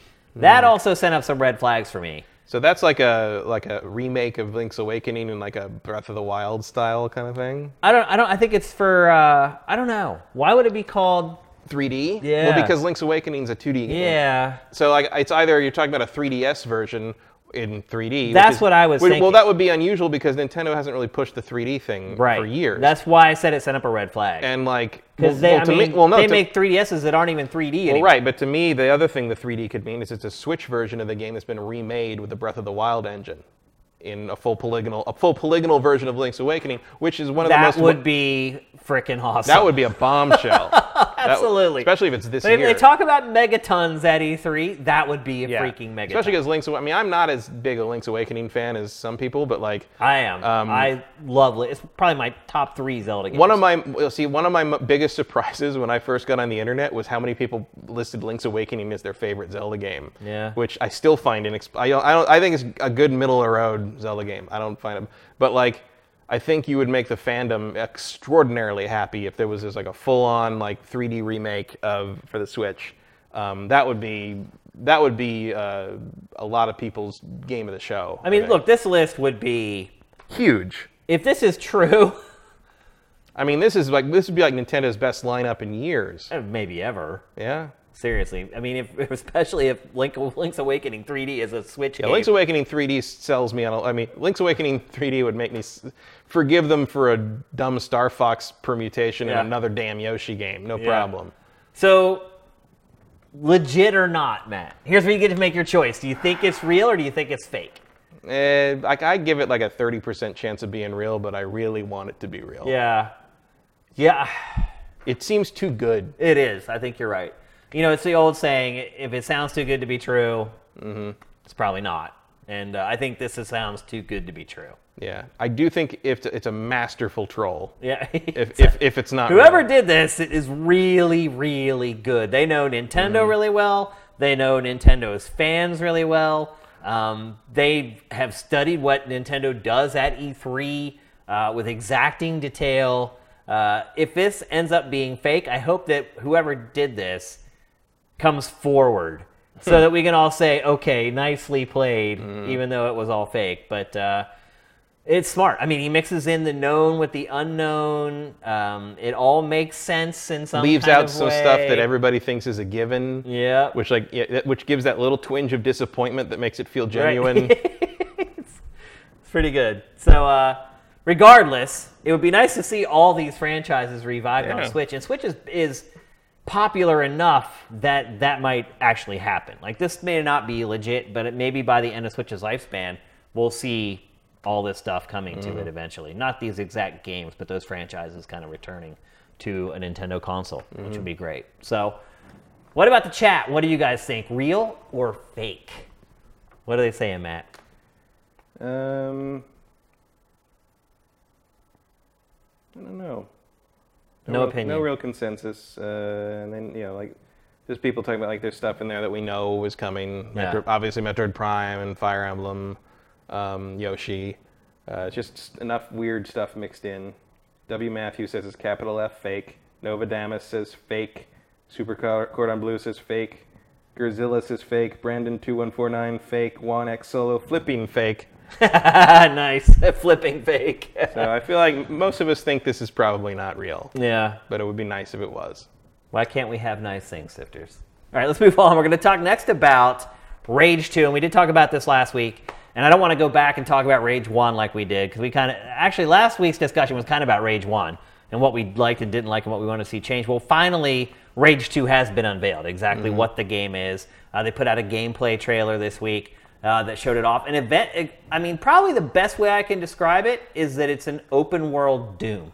They've already said no loot boxes in the game. It's so funny now how publishers have to come out as soon as they announce a game and say whether a game has loot boxes or not. Is this the first time in gaming history where not having a thing is an important bullet point? Is there such a thing as a not a bullet point? Yeah. Is that like something you can put on a box and be like, this game does not have this? Like on the back, you have pluses and you have the minus loot boxes. Look, the teaser got me kind of excited for it. The gameplay trailer, I'm really jacked up for this game now. I think it looks awesome. It came out today that they're using the Just Cause engine for the game and not id Tech. Very interesting. So no more mega textures. Although the mega texture thing has pretty much been, I think the Wolfenstein games kind of nailed that down. Although again, the Wolfenstein games are not doing open world stuff, so maybe that's a whole different ball game. But I think the one thing about the Just Cause engine means this game's probably pretty damn big. Yep, it can definitely draw huge environments and still run pretty well on top of that. I just hope that they keep the enemies are as interesting to fight as they were in the first. It doesn't look like Rage to me. Like, to me, it's Rage in name now. Yeah. Only. A little bit. I mean, the art style is pretty much completely different. Like, Rage is kind of generic anyway. I don't think Rage really had a very, other than that one like mutant bald dude, like who also just sort of looked like the guy on the cover of the Borderlands cover with the mask off. Yeah. I don't feel like there was a lot, and I guess the wing blade was sort of iconic is not the word, but I would at least identify it, even though it was basically just a boomerang from the Road Warrior with another blade on it. I feel like there's a lot of room to play with what Rage sort of set up, because Rage was basically very generic, sort of post-apocalyptic wasteland sort of thing. So why not? Like, sure. Obviously, still got a lot of vehicle stuff in it. Yeah, which I mean, that's a good reason to use the Just Cause engine as well. There's a lot of flexibility there. Much bigger enemies, more enemies. Like, see, that's the thing is I'm a little worried about. Is like the fights in Rage 1 had to be kind of smaller scale because the enemies were so smart. Oh, well, they'd destroy you if it was more than a couple of them, yeah. And this looks a little more like your standard sort of open world shooter. I'm curious if there's enough meat on this Rage bone to attract people's attention, because it could really easily feel generic. But then you wonder if there's like a thirst for this kind of thing in the wake of Fury Road. I mean, it looks like a Mad Max. It looks like the Mad Max game that should have been made. Probably. And then there's a little bit with where they're showing kind of the game show, like this thing here with the game show thing, which is also part of I think that was the mobile game of Rage. Yeah. The idea was like you're on the kind of this like the Running Man sort of thing. I don't know. I'm more. I don't know. It's hard to say. I'm more excited for this than I was the original Rage. Yeah, I think it looks far more interesting. I mean, as someone who played just about anything with a big map and icons on it, I'm sure I'm probably in for this. Like, it's curious to try and like kind of. You have like the bounding. Yeah, gameplay elements which weren't in the original Rage. It's just weird to kind of think about how. I mean, I think they needed to remove it from the first Rage, especially if id wasn't going to make it. And it's maybe Bethesda needs sort of like a Fallout gone crazy action game like this. Maybe that makes sense for them, for their portfolio. It reminds me a little bit of what Bethesda did with Prey. Yeah. It started Prey as one thing, and then it brought it back, and it was basically only Prey in name. Mm-hmm. It had some subtle elements that were similar that it kind of carried over, but for the most part, But it didn't call it Prey 2. Right. Yeah, that's a good point. But I would also say that Rage 2 looks a little closer to Rage 1 than Prey did to what Prey originally. Well, Prey. I mean, the last year's Prey is unidentifiable compared to the original Prey. Right. Not that that's a negative thing necessarily. Right. I see the connection here, but it's just like you wonder. Desert buggies, raiders. That's about it, though. There's probably a couple like the boomerang thing. Yeah. And have fun, I guess. Sure. It looks fun. I thought that trailer was very well cut together. Mm-hmm. I think when you watch it over and over, like Sam just rolled it twice there, I noticed stuff the second time I watched it that I didn't notice the first time I watched it. It looks like it's pretty varied, and the gameplay is different. Huge creatures to tackle. I'm always a fan of that stuff. And I did think the world they set up in Rage 1 was interesting, and they didn't really explore it much. Yeah. There's not a lot of world building beyond those first early scenes where like, oh, asteroid destroyed stuff. It's 100 years later. Now you're up. Come help us find water. It's like, okay. And they don't really go any further than that. But the idea of sort of exploring how this world has evolved and what it is now could be interesting if that's kind of the direction they're going to take it. Like, certainly that looks like, much more expansive than anything in the first game. Well, also the era seems way different. Like, we just saw a guy with like a baseball cap there. I mean, the first game, that sort of fashion wasn't even... It was even a figment of the imagination in the first game. People were dressed kind of normal in some Were of the... Were they? Yeah. I don't remember that at all. Like, John Goodman's character is just in like a windbreaker or something. Not everybody's wearing like crazy metal spikes and shit. Yeah. I mean, those guys are wearing German helmets from World War II. I don't know where they're finding this stuff. But. Yeah. I'm excited for it. If I had to put out a top 30 most anticipated games, this would probably make the list for me. And again, I was a big fan of the first game.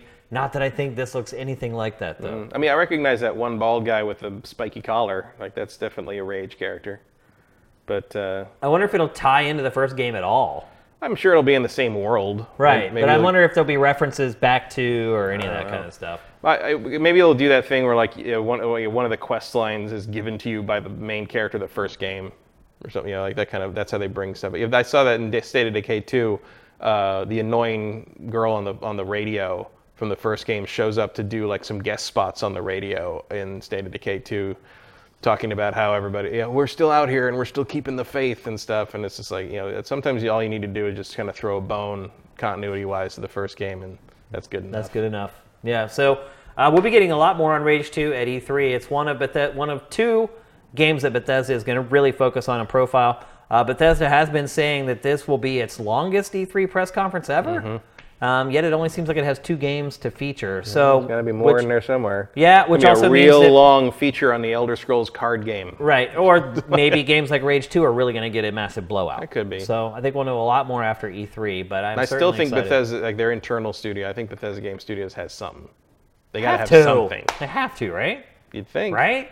Right? Right? At some point, they need income, right? Yeah. So, yeah. And everything else they're publishing is just sort of not moving the needle. I mean, they have plenty of money, and they're not a publicly held company, so they don't have to answer to shareholders. As long as they have to pay everyone's salaries, they can do whatever the hell they want. True, and I'm sure those Nintendo games are helping. That's got to be a lucrative deal. You sell 800,000 copies. Well, I don't think it's the sales that are doing it. You think? I think Nintendo's paying them to probably because that's how you do that. That's how it works. Yeah. That's how Sony took the industry over. I mean, if I were Nintendo, that's one of the publishers I absolutely would have went after to do that stuff. So yeah, and then you go after more. And then ultimately you sell 1 million copies. It all works out pretty well in the end anyway. So we'll see. It'll be interesting to see if that list earlier of leaks was accurate, if we end up seeing Fallout 3 for Switch at Nintendo, or we see it at Bethesda as well. Because it could be a case where Bethesda breaks that before the Direct even comes out. Yeah. Because Bethesda is one of the earlier press conferences. And Fallout 3 would be interesting too, because there is no Fallout 3 for PS4 and Xbox One, unless there's a backwards compatible on Xbox One. I can't remember. Might be. Probably is. I don't think I've seen it. I can't remember. But, if they do a little tweaking, a little Generation upgrading, 8 exclusive. Right. Well, no, do a little tweaking, a little upgrading, like, make it look a little better. Like, here's Fallout 3 for, here's our remastered Fallout 3. Should run okay on Switch. I would hope. Yeah. Fallout 3 should run on a toaster. Yeah. Fallout 3 should run on my phone. on your refrigerator. Yeah. It's entirely plausible. Yeah. I don't know if you watch Silicon Valley or not, but they show how even refrigerators in this day and age have like CPUs powerful enough to do like crazy stuff, especially if you chain them all together in like a cloud or whatever. Oh, yeah. Well, you can run Doom on just about anything. You can run Doom on microwaves now. Yeah, it's pretty crazy. All right, let's move on. We're going to talk next about a game. This is one of those smaller games we want to bring your attention to. If you're on Sifted, you may have seen some reviews for this going up. It has been scoring sky high. And I texted Matt today. I'm like, hey, what have you been playing? I was pleasantly surprised that he has been playing Forgotton Anne. And maybe you can tell me why they've misspelled Forgotten in the title. No, I can't. I have no idea. I have no idea either. In the logo, when the title pops up, the O is shaped, I believe, like the little device she has on her hand. I don't know if that matters or not, but I'm not. They could have used the first O for that, though. Yeah, I mean, I don't know if there's a significance to it. I don't know what it is yet because I'm not done with it. So Forgotton Anne is and look, I haven't played it, but I'm assuming it is a side-scrolling puzzle platform adventure. Yes. Is that right? Yeah. Similar shades of Prince of Persia. Really? I would say, in terms of like the jumping. The old school Prince of Persia. Yeah. And, I mean, not as like you're not going to die by falling off a ledge, but like right there. But it reminds me of them. It's that kind of thing. The animation is sort of on par. There's no combat so far. It's all puzzle solving. What's the story? So, still piecing some of that together. I'm only like 2 hours in. Okay. So it begins. So the game's all hand animated. This is good and bad in some ways. You can see it looks beautiful in the gameplay. The actual story, like cinematics, are a little rougher. But it starts with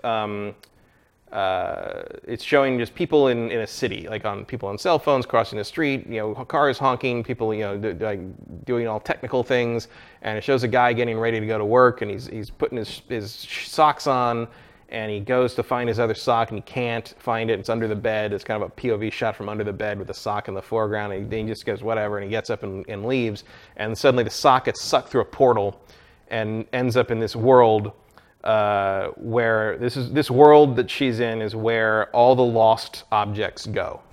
So all my socks are all there your somewhere. lost socks, all this, anything that it seems to be any object that people have forgotten about, and when they end up there, they become sentient. I probably have a few gloves there too. I'm guessing. So and so you see that you follow this sock, and he ends up. You actually follow a sock. Yeah, and the sock, because as soon as the sock goes to the portal, suddenly it's falling into this lake, and it starts to scream. Well, that's funny. So you're like, use the sock as like the example. And so you follow the sock, and it ends up in this like kind of like line where this like it's like a department store dummy like is sorting all the various objects into different lines and different places, and it's like, okay, over here, get your sticker. You're going to be at the factory. You're going to be over here. You find a job over here. Da, da. And so and then it cuts to these other objects, like basically like blow up this building. And you cut to Anne waking up in her bed in this tower, and you slowly piece together basically. So she is called the Enforcer. Okay. She is the adopted daughter, it seems, of Master. I can never remember his name. It's this old man who's like kind of the dictator of the whole place, and his name is Master Bronca or Bronco. I don't know. Blongo. I can't remember. And so she is kind of the Gestapo for this world. So that thing on her arm, on her hand, absorbs what's called anima. Anima is the power that powers everything. Anima is also the life force of the inanimate objects here. Okay. If she wants to. Does she just use anima to animate that thing? She can use the thing on her hand to kill these objects and suck the life out of them. So is she the bad guy? You don't know yet. And the thing is, as you talk to these guys, you can basically play it either as there's dialogue choices, and you can basically play it either as a hard ass like, do what I say, I am in charge, or you can play it more empathetic. Huh. And like the first encounter with it, so there's a rebel faction that like the guerrilla group like blew up this thing and they're trying to sabotage. So you and the old man there, the master guy, they're building this bridge that's going to take them back to what's called the ether, which is their real world. So they're going to be able to go back home.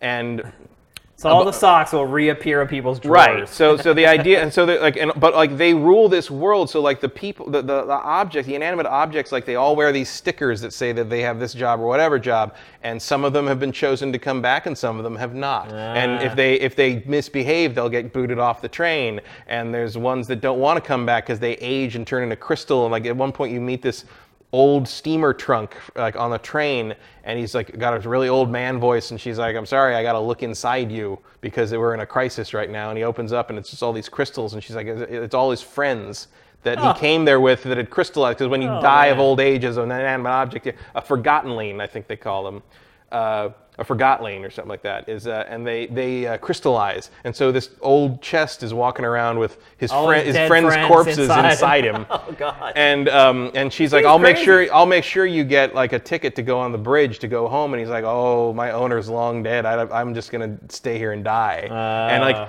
And so so that's like her friend. This game is crazy. That's her friend, the lamp, that runs this outpost, and like you can choose to either like tell your master father guy like.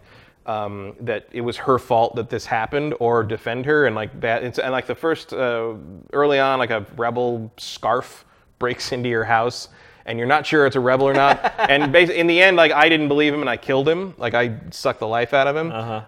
But it's like it pops up a thing that says this could have gone differently. So you can play it as like you can murder anything like in the game. Like you can just start, because you need the anima in your thing to solve the puzzles. Gotcha. And the other thing you have is these mechanical wings, which let you super jump and jump really far. And if you don't have the anima in your hand device, you can't use them.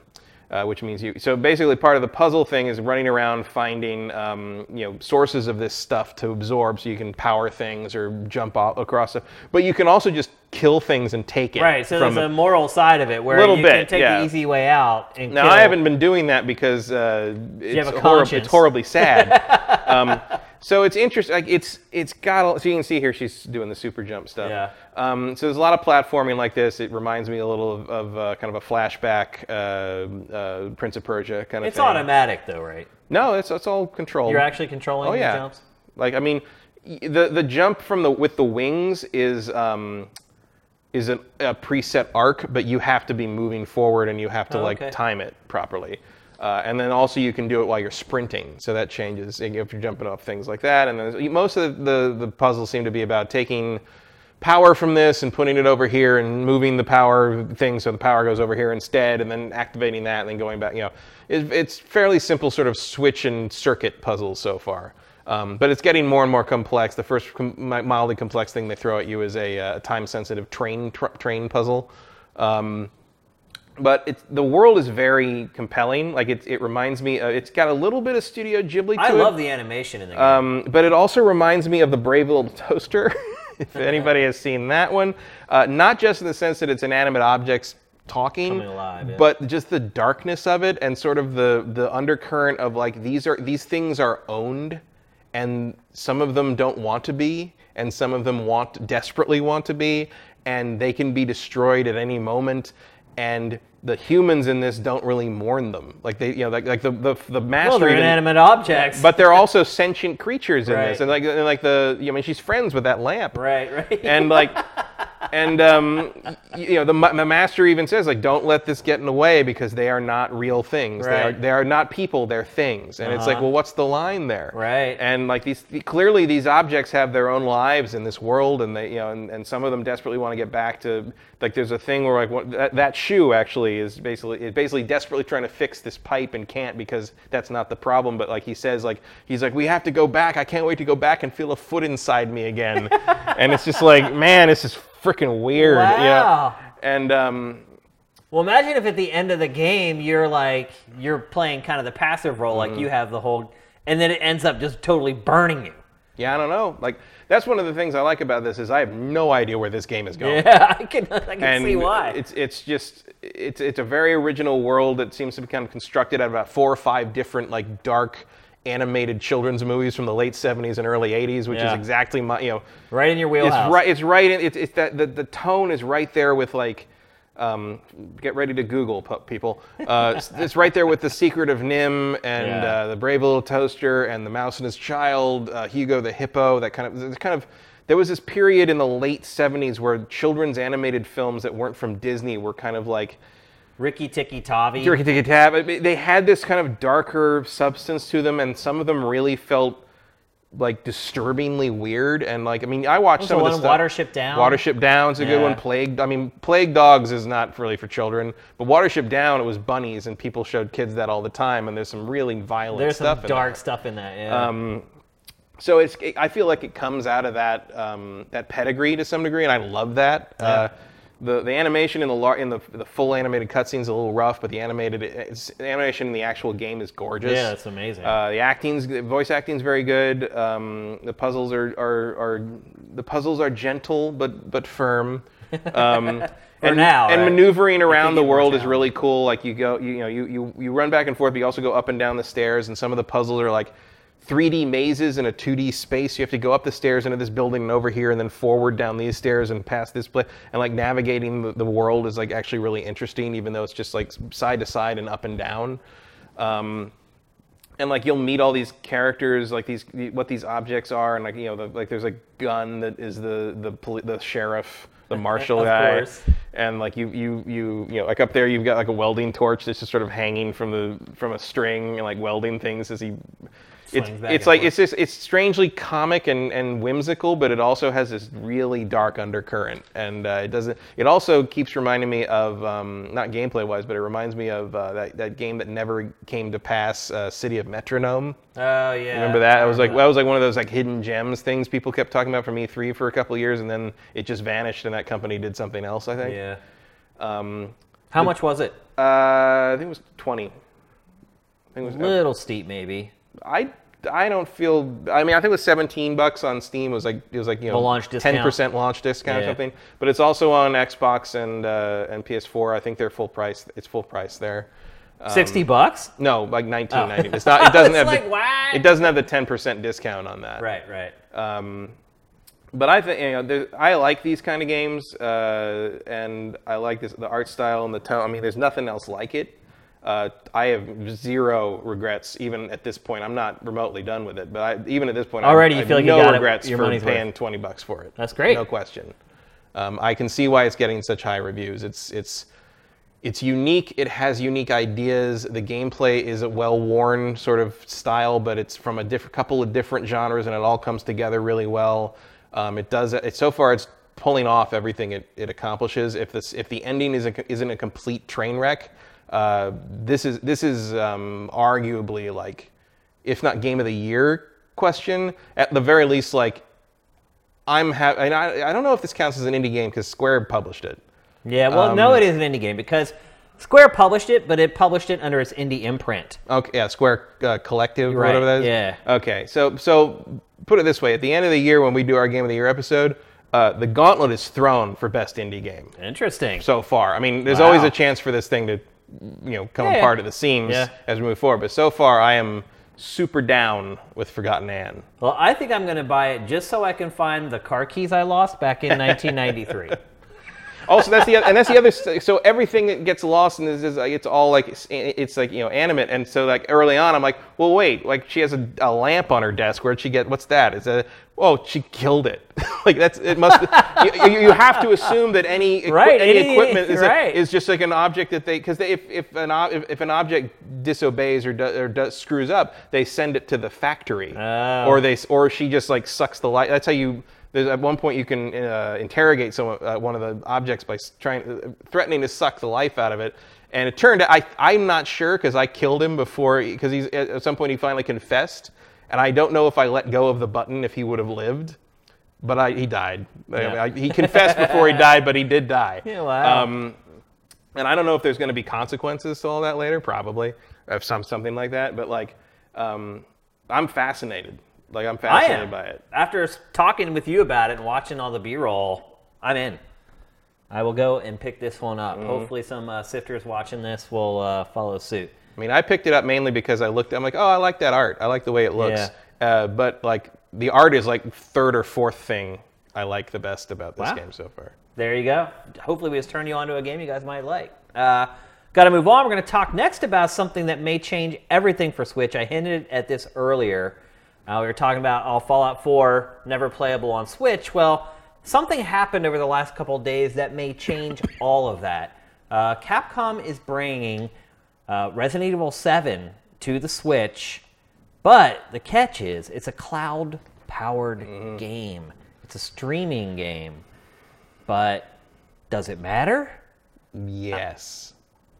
In what way? What do you mean? Does it matter? Does it matter that it's streaming instead of being rendered in real time by Switch? I think so. I mean, if it works, obviously, it'll matter if the stream if it sucks and it doesn't. Well, I think it matters in the sense that it kind of torpedoes the portability idea. Yeah, because you need to be near Wi-Fi. Yeah, you can't. I'm sure people have been asking for Resident Evil 7 on the Switch, but I don't think they meant like, please give me Resident Evil 7 on the Switch, but don't let me leave my Wi-Fi hotspot. Like that's it's like one thing for like yes, you can't. The same deal applies to something like Splatoon 2, but Splatoon 2 is a multiplayer game that you kind of accept that from, whereas Resident Evil 7 is an entirely single-player game. It is. That like isn't really what you don't have that understanding with it, and on top of that, like you've got you get the whole subscription service idea, and it also means that there's something you can spend money to play on the system that like one day will not be yours to play anymore. Like you won't be able to keep it and download it or whatever. Not announced for the U.S. yet, by the way. No, only in Japan. And in Japan, it makes a little more sense because their infrastructure is much more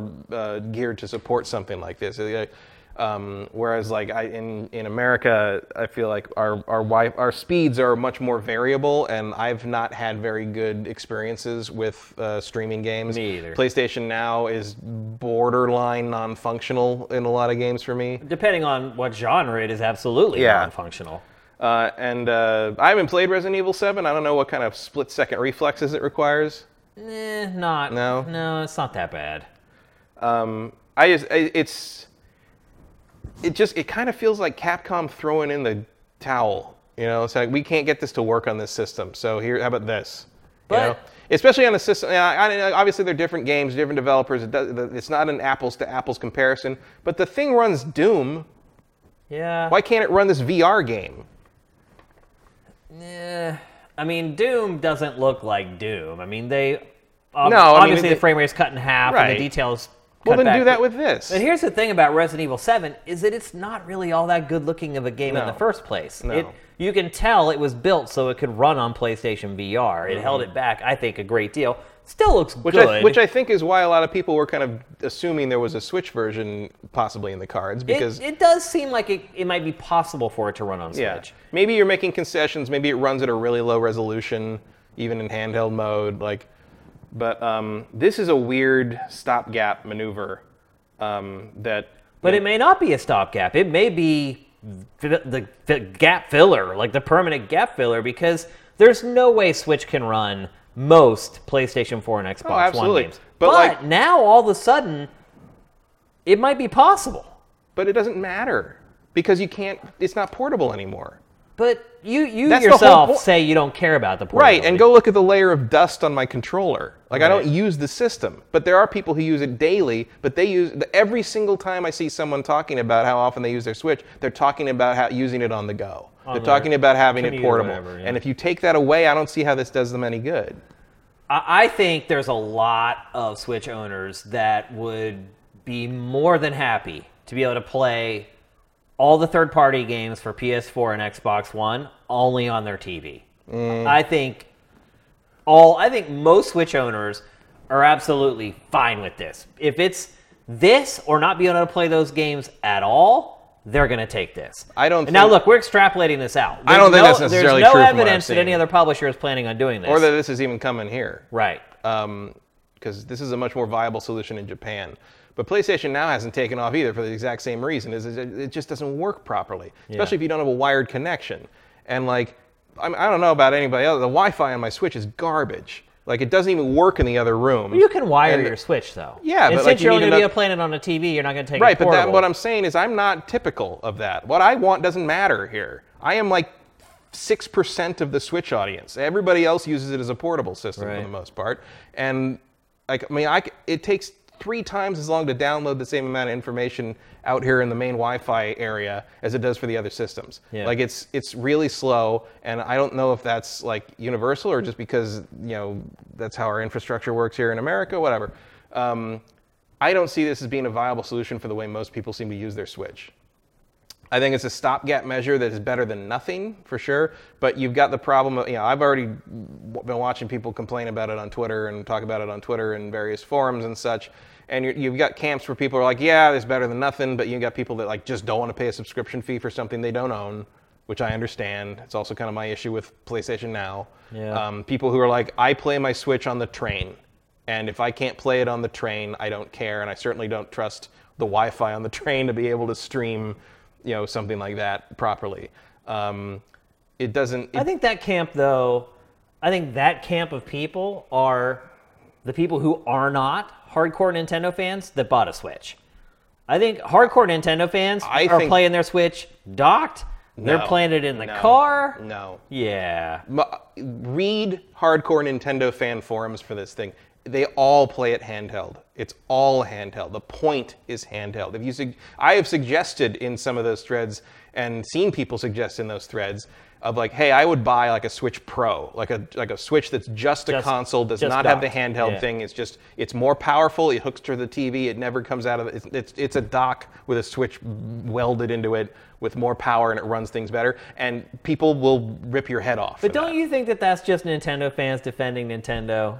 No, I think it's Nintendo fans. I absolutely. Well, yeah, it is, but the point is, I think it's them just saying Nintendo can do no wrong, and Nintendo wanted this to be a hybrid system, and I'm telling you that I use it as a hybrid system. But they've also switched to the narrative that it's a handheld system, because that's the only way you get away with something this weak. Yeah. And that's how you end up here. But I think still, ultimately, they play, if they're at home, they play it docked, and when they're on the road, they play it as a handheld. They don't. Why would they do that, though? Because that's so dumb. I don't know. I have that same question. But, man, all I can go by is what these people say online, and they say they play it handheld, even when they're home. That's insane. I mean, some of it is because, roommates share televisions or Right. families share televisions, and at least with the Switch, they never have to, they can play it whenever they want, so they just Right. play it like that. Or they prefer to wear the headphones, or they think it looks better on the handheld screen because it's smaller, the resolution problems aren't as obvious, and it runs it. Sometimes they run at a better frame rate. It all depends. Or they prefer to just have it there.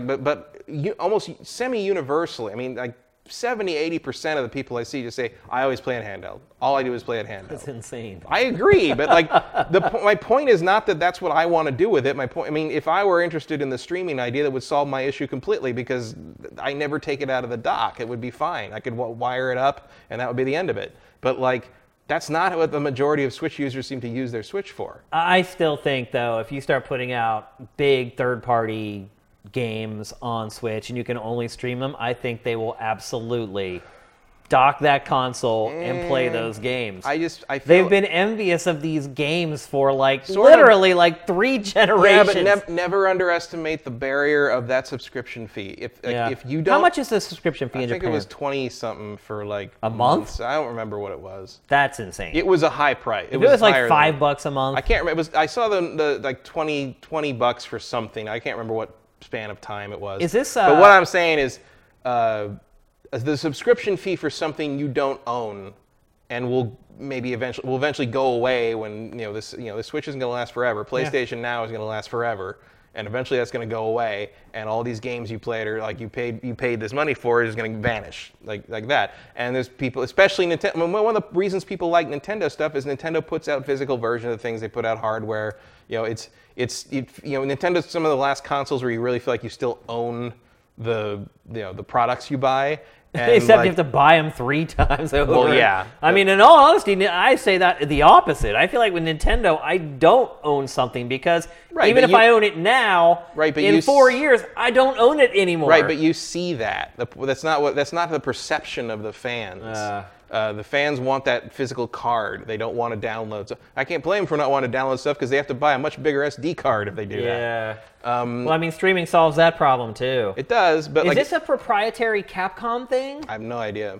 I don't know if anybody has any Because idea. if Nintendo's involved with it, that changes everything. If Nintendo is the one working on this service, then I have pretty good hopes that it might end up coming to the U.S. I haven't seen anything one way or the other on that. I feel like if Nintendo were working with that, we would not know about this yet. Yeah. Because that would seem like something they would be keeping to themselves. Seems like something they'd announce at E3. Yeah, this might just be Capcom going rogue. That's what it sounds like to me. So, because if Nintendo was working on it, it would hold it. It would announce it at one of its own on its own direct or at E3. Although to be fair, it's not the only Switch game doing this. Oh, there's Phantasy Star Online 2 does this too. Yeah. Although again, a game that with the pre-existing understanding that you require an online connection to play this thing. Yeah. Resident Evil 7 does not have that. Resident Evil 7 is a single-player game. Yeah. And I understand that this kind of streaming idea, it's not new. It comes from PlayStation Now and Gaikai. Imagine and all playing that an MMO that already you need part of your bandwidth to play the game streaming. Yeah. That seems crazy. But it is Japan. Yeah. I don't think that would ever work here. Probably not. It's just too varied, especially when you're going to run into people that have DSL and don't understand why it's not working properly. Yeah. I don't know. It's just... It's a crack. The door was cracked open. Whereas before, it was firmly slammed shut as far as being able to play and access these games on Switch. I mean, I think it's a start. It's a glimmer of hope. Well, they got to come up with something, obviously. I don't think this solves the problem to any great degree for the majority of the Switch audience. Yeah. Does that matter? I don't know. Like, it's probably just mostly free money for them if they're running stuff on a server remotely and streaming it to a Switch. Like, it's not a big expense. But, like, I don't think this is what Switch owners had in mind when they were asking for Resident Evil 7. Yeah. I'm surprised that Capcom didn't go with Monster Hunter World instead of RE7. That's going to be even more complex. Also, I feel like... But they're doing PSO2. True. It's the same thing. It's an MMO. That's not Capcom. And B, right. PSO2 doesn't look like Monster Hunter World. There's a lot less happening there. And 3, Monster Hunter World, I think, is just... It's in Japan, it's more of a local play thing, and the Switch, like the 3DS version and stuff, and PSP and stuff. And the online is a factor, especially in Monster Hunter World. Yeah. But like I think the in-person play is still a thing over there, and that's who they're focusing on, and that's why Monster Hunter Generations, or that's what it is, an updated version of Generations. Like that's what you're going to get a physical version of that. Yep. I think that makes more sense. I think physical versions of anything makes more sense. If you can't run it on the system, I still buy all my games physical. Yeah, I don't buy any digital. I don't buy everything digital, but I get digital when publishers and PR send me stuff, but I never buy anything digital. I buy online stuff digital. I'm holding on. Because look, I bought Destiny 2. I'm one of the last. I bought Destiny 2 digital because physical version of that game does me no good whatsoever. Right. Yeah, it actually is more inconvenient to have the physical. I have to put the disc in every time, and when that game shuts down, I have a coaster. Yeah. It's no point. It's true. But if it's like a God of War, I bought a physical copy of that because that's a totally offline game that will always be good. I can always play it. You want a copy. You want to own that. Yep. I've tried to play the kind of PlayStation Now stuff and the streaming stuff, and I just find it too laggy. I agree. Some games work. Some games, like the Uncharted games, mostly work. Don't. Yeah. Anything that requires split-second timing, forget. Yeah, the Arkham games don't work because the counter system is too fast. Yeah. If fighting games, something like that, forget it. No. A first-person shooter, forget it. So a single-player first-person shooter, maybe. Definitely not competitive. Resident Evil 7 could work. Yeah. It could definitely work. It's a pretty slow-moving game. I just feel like this is outside of the wheelhouse of what the Switch is for to a lot of people. Yeah. And, if I wasn't so skeptical of the streaming thing, it would be a solution to me. If, again, there was ever anything on the Switch that I'd need to play that wasn't physically on the Switch, which I feel like that's not a possibility. Yeah. I feel like this is a solution for other games from third parties that can't run on the Switch, so this is how we're going to get it on there. Whereas, I would just buy it on a platform that it can run on. Well, right. We have all the consoles, and so it doesn't matter that much. I can't see, Nintendo using this for, the next Zelda. Oh, no. No. Definitely not. But to get these third-party games on its platform that have no chance of running on its hardware. I don't think it's better, like you say, better than nothing, but I don't think it's going to really make a huge dent. And it's not, people want to take something with them. They want to play it whenever they want on the go, and single player stuff at least. And being tethered to a Wi-Fi hotspot just to play a single player survival horror game is weird. And I think you're going to see people also. I've already seen people comparing it to you've got Doom on there, you've got Outlast 2 on there. And they all look pretty much okay, not great, but they look okay. Why can't you cram Resident Evil 7 in there? It feels like an experiment to see if people will bite, and I don't really feel like people will bite. It's Japan. Yeah, I don't know what Japan's opinions on this kind of streaming thing are. It probably works better there. I'm actually kind of surprised that Nintendo did not build in cellular into Switch.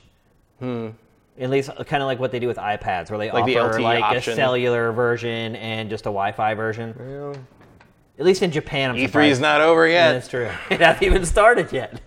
All right. That feels like it might be a plausible thing to release in Japan. I don't think that would be a big seller here. No. Nobody wants a contract with their game system. Although my wife, we just got a new iPad for Christmas, and she wanted the cellular version. Because we use it when we go on trips or whatever for makes sense. Whatever. It's like go to Vegas and you want to change hotel or whatever. My iPad is for reading comic books. Yeah. So the only online connection is to I need is to Marvel Unlimited and Comixology. That's the beauty of technology. Everyone uses it for something different. And I think the more options you give as far as connectivity, the more latitude you have in how you use that device. And therefore, it will appeal to a wider group of people. So we'll see, but it's time to move on to our last topic of today's episode. We're going to talk about undoubtedly the biggest story of the week, whether you like it or not, and that is that, seriously though, that is that Call of Duty Black Ops 4 was unveiled this week. Initial impressions overall, Matt. Did you watch the live stream and everything? No. Okay. Watch the trailers? Some of the trailers. Okay. I can't possibly care less about this game. Yeah. Once you remove that single player campaign, you've removed every possibility of me ever playing it. You're not a battle royale guy either, right? I like the idea. I'm not going to pay $60 to play a Call of Duty version of it. Yeah. Certainly if there's no campaign to keep me busy in the meantime. And I don't even like Black Ops to begin with. So Boy. It's like strike 4 at that point. I mean, I am so not on board with this game, I can't even tell you. Well, first of all, the rumors of no campaign ended up being 100% true. Yeah. There is no campaign in the game. Well done, Rumor Squad. Yeah, Treyarch, again, yet another leak. That almost all leaks now are true. For whatever reason, it Yeah. seems like 90% of them What's are going to be left legit. for E3? Yeah, and Is there anything we don't know? Starting to wonder. I mean, we got like what, 3 weeks left? Like, is there going to be anything left to know? There will be. You got to believe in the magic of E3, Kyle. Sony's going to keep some secrets. Sony usually keeps some secrets. So while there is no campaign in Black Ops 4, Treyarch is going to extreme lengths to try to make people believe that they've baked some semblance of narrative into the other modes of the game. Even saying that in multiplayer, which is what we're seeing right now, has story built into it. But I've not seen that. That's what Titanfall 1 said, too. Yeah. I think Titanfall 1 goes closer to that ideal than this does. Best I can tell, the multiplayer in Black Ops 4 is Overwatch. I mean, they worked with the Overwatch team on this game. All right, because they are the same company. Yeah. Well, I mean, the PC version is going to be on Battle.net, which is a big deal for... I think that's just going forward. That's how Activision is going to roll. Absolutely. And it should. I mean, Yeah, you they have have this it, great but, yeah. service. Why not put all your games on it? So it's going to be on Battle.net. But really the change, and I wasn't a big fan of this in the last Black Ops, is the classes. Like, they're trying to create characters out of soldiers, essentially. And it doesn't work. That's why Overwatch does work, is because they don't have, I mean, they have one. They have, like, the stereotypical soldier dude. And Almost is like a joke, right? Yeah. It's like, that's why he's an old man, Right, Because exactly. Call of Duty is an old man's game, right. They're like, this is like our nod to all the other shooters that this isn't. And it's like you can put a hat on anybody you want. It's still that same person with a hat on. And that's pretty much what they're doing with Black Ops 4. You cannot create a character-driven, character-based shooter out of a military shooter. It just does not work. As far as like, they're like, oh, boots on the ground. It is boots on the ground. There's no wall running like they had in Black Ops 3. Although Black Ops 3 was pretty tame. It had the slide, which is still in here, by the way. The slide's still in the game. And they had wall running. And that was pretty much it. Like, I don't know why you would take away the wall running. It's basically the same universe, same characters as Black Ops 3. But now all of a sudden they've just lost the ability to run on walls. Like, I don't know. I feel like here's the thing with this entire game for me, is that Treyarch used to be the leader. It used to come up with the ideas that other shooters would steal and permutate on and change it and bend it to their own needs. Black Ops 4 is just like, hey, what's everybody else doing? That's not. This game seems like a giant reaction. It really is. And that is not what Black Ops has ever been. I mean, you say you hate Black Ops. Black Ops is my favorite Call of Duty franchise. I hate Black Ops. I've enjoyed the campaign the most in Black Ops. I've enjoyed the multiplayer the most in Black Ops. And that's because generally they're the ones blazing the trail for this franchise. Now this game they should just call this like Call of Duty Me Too. Like, that's pretty much what you're getting here. You're getting Black Ops. Black Ops. Yeah. That's pretty good. I mean, look, to me, like, the exciting thing this week was the announcement, the supposed leak of one of the voice actors leaking that Modern Warfare 4 is next year's game, and it does have a campaign, and it's by Infinity Ward, and a bunch of Respawn people have gone back to Infinity Ward. What happened with that? I don't know. When you get bought by EA, you start to get worried, I guess. That's crazy. You're waiting for to be taken out back behind the shed, I guess. Perhaps. But you bring back get back the old band together a little bit. Give me a Modern Warfare that matches up to 2. Like, I'm more on board for that. But look, you have a multiplayer that's basically completely aping or trying to ape Overwatch as best it can. They're taking the Battle Royale mode. Yep. The only thing that's left that's unique at this point is the Zombies mode. And to Treyarch's credit, the Zombies mode is getting blown out, bigger than it ever has been. So there's going to be 3 chapters of Zombies on day 1. Usually you get 1 chapter, and then the rest get dripped out as DLC over like the next year or whatever. You got to put something in there to make up for no campaign. So. I mean, that seems to be how they're trying to compensate. If you want to charge the same price, like that's right.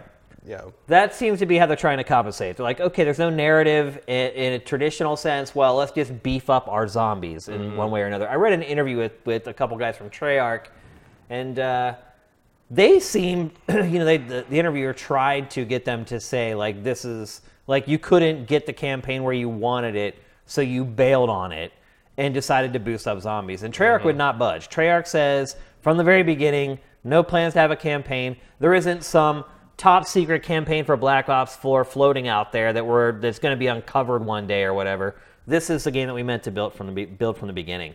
I have huge problems believing that, especially when you think about they started building this game 3 years ago. Then you look at the elements that are actually in it, which a battle royale mode. There's too much evidence pointing to they got neck deep in the game, started seeing where shooters were going. Because you got to remember, all this stuff has happened since Black Ops 3 came out. The rise and domination of Overwatch. What was the last The Treyarch rise one? and domination of Battle Royale. All that's happened since Black Ops 3 came out. What was the last Treyarch one? Black Ops 3. Black Ops 3? Yeah. All this stuff has happened. That was 3 years ago? Yeah. All this stuff's happened since then. And there's no way... And look, I love Mark Lamia. He's a good dude. Usually a straight shooter. But there's no way he's going to convince me that this was the plan all along. You can't have great campaigns for 3 games and then just on the 4th one be like, we're not doing that anymore.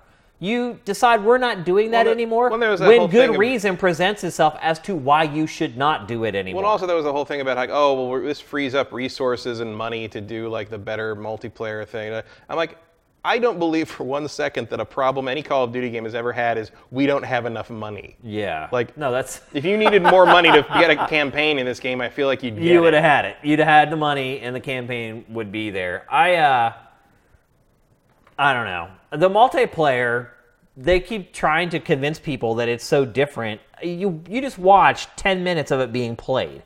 Did you see anything different about that multiplayer? It seems slower.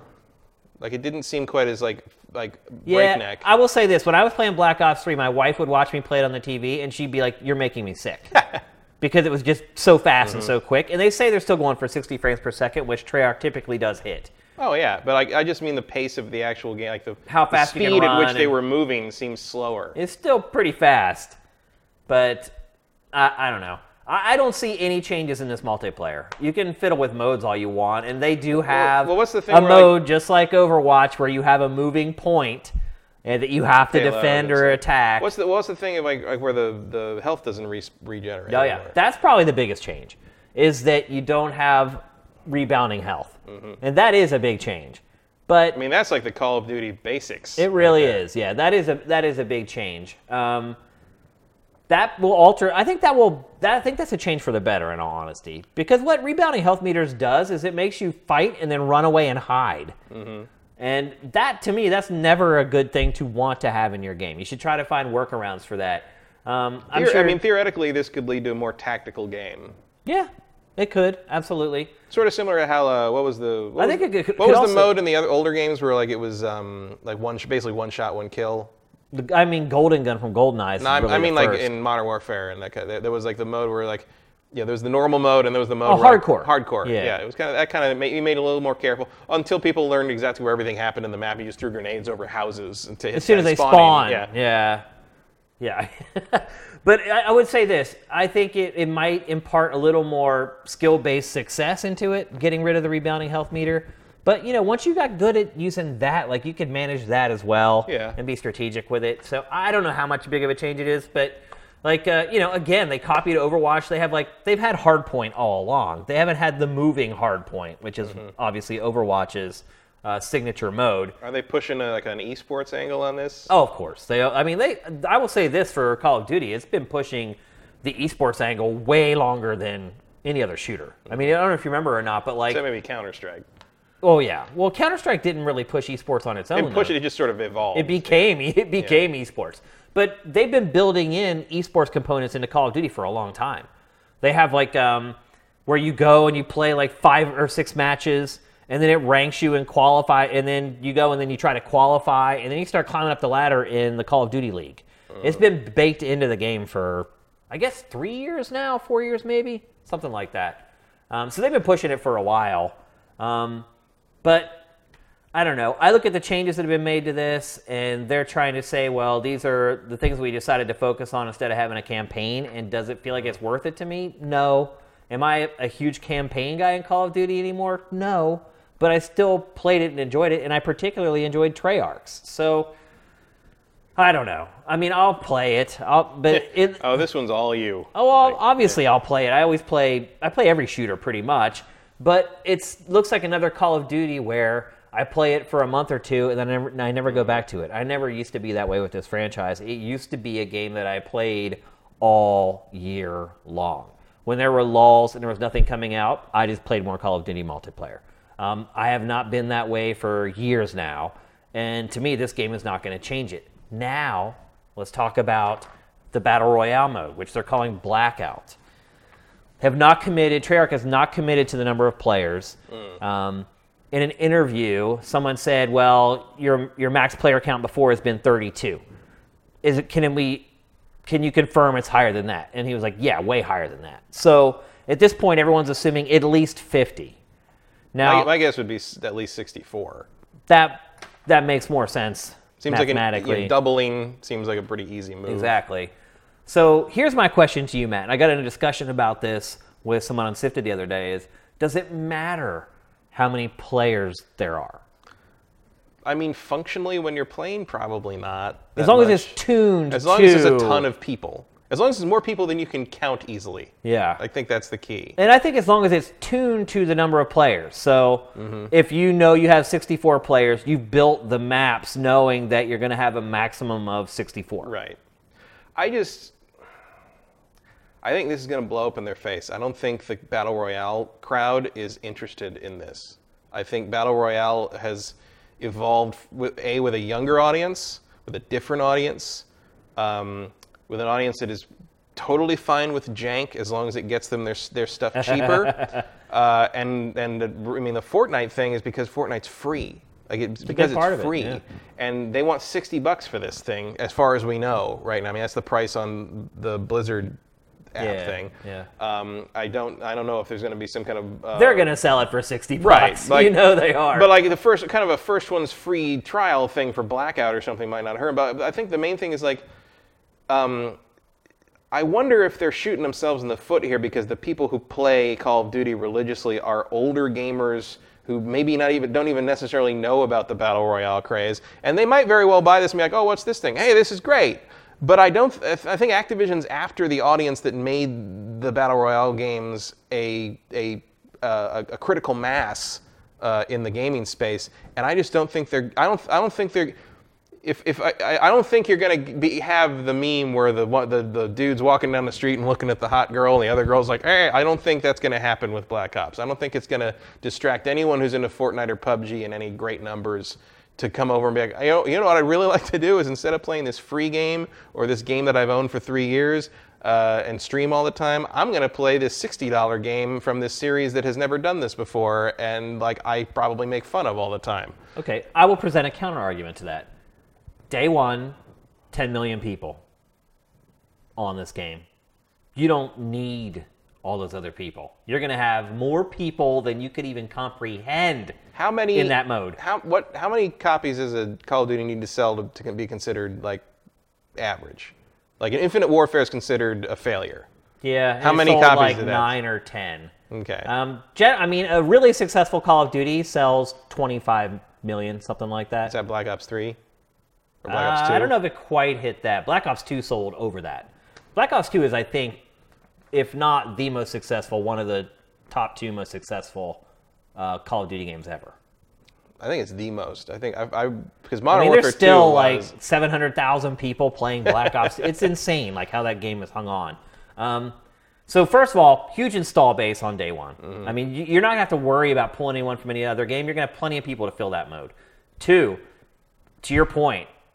Older people playing Call of Duty, that's their franchise.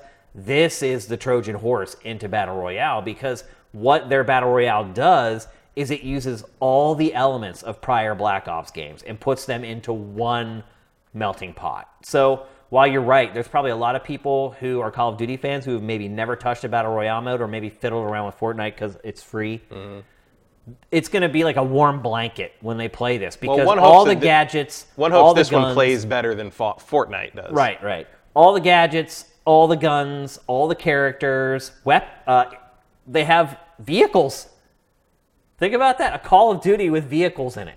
Well, Treyarch's done it before. That's right, but they're like a part of the core experience here. So I hear you. Like, I don't see this game pulling, at least not at first. I mean, that's actually, I don't see this game pulling a ton of people away from PUBG or away from Fortnite. The vehicles concern me, actually. It could be a problem. Because every time Treyarch has tried to do vehicles before, it has been garbage. No, you're right. You're absolutely right. So I don't think at first that this is going to pull it. I don't think like the day this comes out, like suddenly PUBG loses 10 million people and Fortnite loses 10 million people and they start playing this. I think what does happen is there's a huge built-in audience for this on day one. If it's good, word will eventually spread. Do you think that and then maybe it pulls some people from those other games. Do you think that built-in audience cares about the campaign?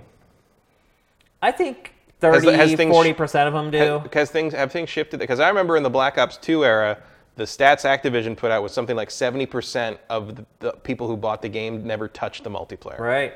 Yeah. So have things shifted? I mean, I could believe that they have. I mean, more people play multiplayer than because the campaigns have become less and less important. Absolutely. I mean, look, Treyarch and Activision has all that data. It has more data than you could ever look at in your lifetime on this stuff. You figure that you have the data, you know what you're doing, but then like you say the same thing about lawbreakers. I don't know if Cliff and Boss Key had access to a whole lot of data when they started waking up They had their lawbreakers. metrics. I don't know. You got to move forward. You got, like you say, you got to move ahead. You got to change the game periodically. You can't, things alter. New things pop up. Other people innovate, and you have to keep up. You can't just keep making the same thing over and over again, even though Call of Duty pretty much does that. But then you wonder, like, if it's been working for you. But then maybe it hasn't, because Infinite Warfare. I wonder if Infinite Warfare sold less because it didn't look like what everything that people are used to. I think that was definitely a part of it. It didn't look like a Call of Duty game, which is one of the reasons I like it so much. Right. That campaign was great. I mean, I don't think anybody can deny that was one of the better first-person shooter campaigns of the last half-decade or so. I played it twice, which I mean, the only other first-person shooter campaign I think I played twice in the last, 7 or 8 years is Titanfall 2. Yeah, which was also great. Yes. So, I don't know. I'm torn on this, Matt. And again, I used to be a huge Call of Duty fan, so much so that people used to rag on me online about it and be like, oh, if it's not COD, Shane doesn't like it, which was always bullcrap. But as someone who has played all these games and does have a pretty good attachment to it, I'm torn on this one. I don't know that I would miss the campaign all that much because I didn't like the campaign in Black Ops 3 all that much. I thought it was okay. Yeah, I mean, it doesn't even matter to me because I wouldn't have played it either way. I will say this. I am far more interested in playing Battle Royale in Black Ops than I am about playing Fortnite or PUBG. Absolutely. Because when I play Fortnite or I play PUBG, I feel like a fish out of water. Like I'm swimming in somebody else's pool. Have they shown any of the Battle Royale mode at all? There's just like this little. Do you think it'll be first person? Yeah, I do think. Because I feel like I think Battle Royale needs to be third person. Absolutely. I don't know why. Because you lose so much visibility around the character if you're not third person, and hiding from people and seeing your. I mean, I just feel like maybe it doesn't matter if you can't switch. But you got to remember, Call of Duty has gadgets though that will do that for you. Yeah. Like there are heart rate sensors that you can attach to your gun and I think again, that type of stuff, it's all that legacy content being thrown into a battle royale. It can could pay huge dividends. And me personally, I'm more excited to play Blackout than I am to play Fortnite or PUBG. It'll be interesting just in the sense of so much of the appeal of the Battle Royale game seems to be the customization of the character, what you look like, the crazy shit that happens around that.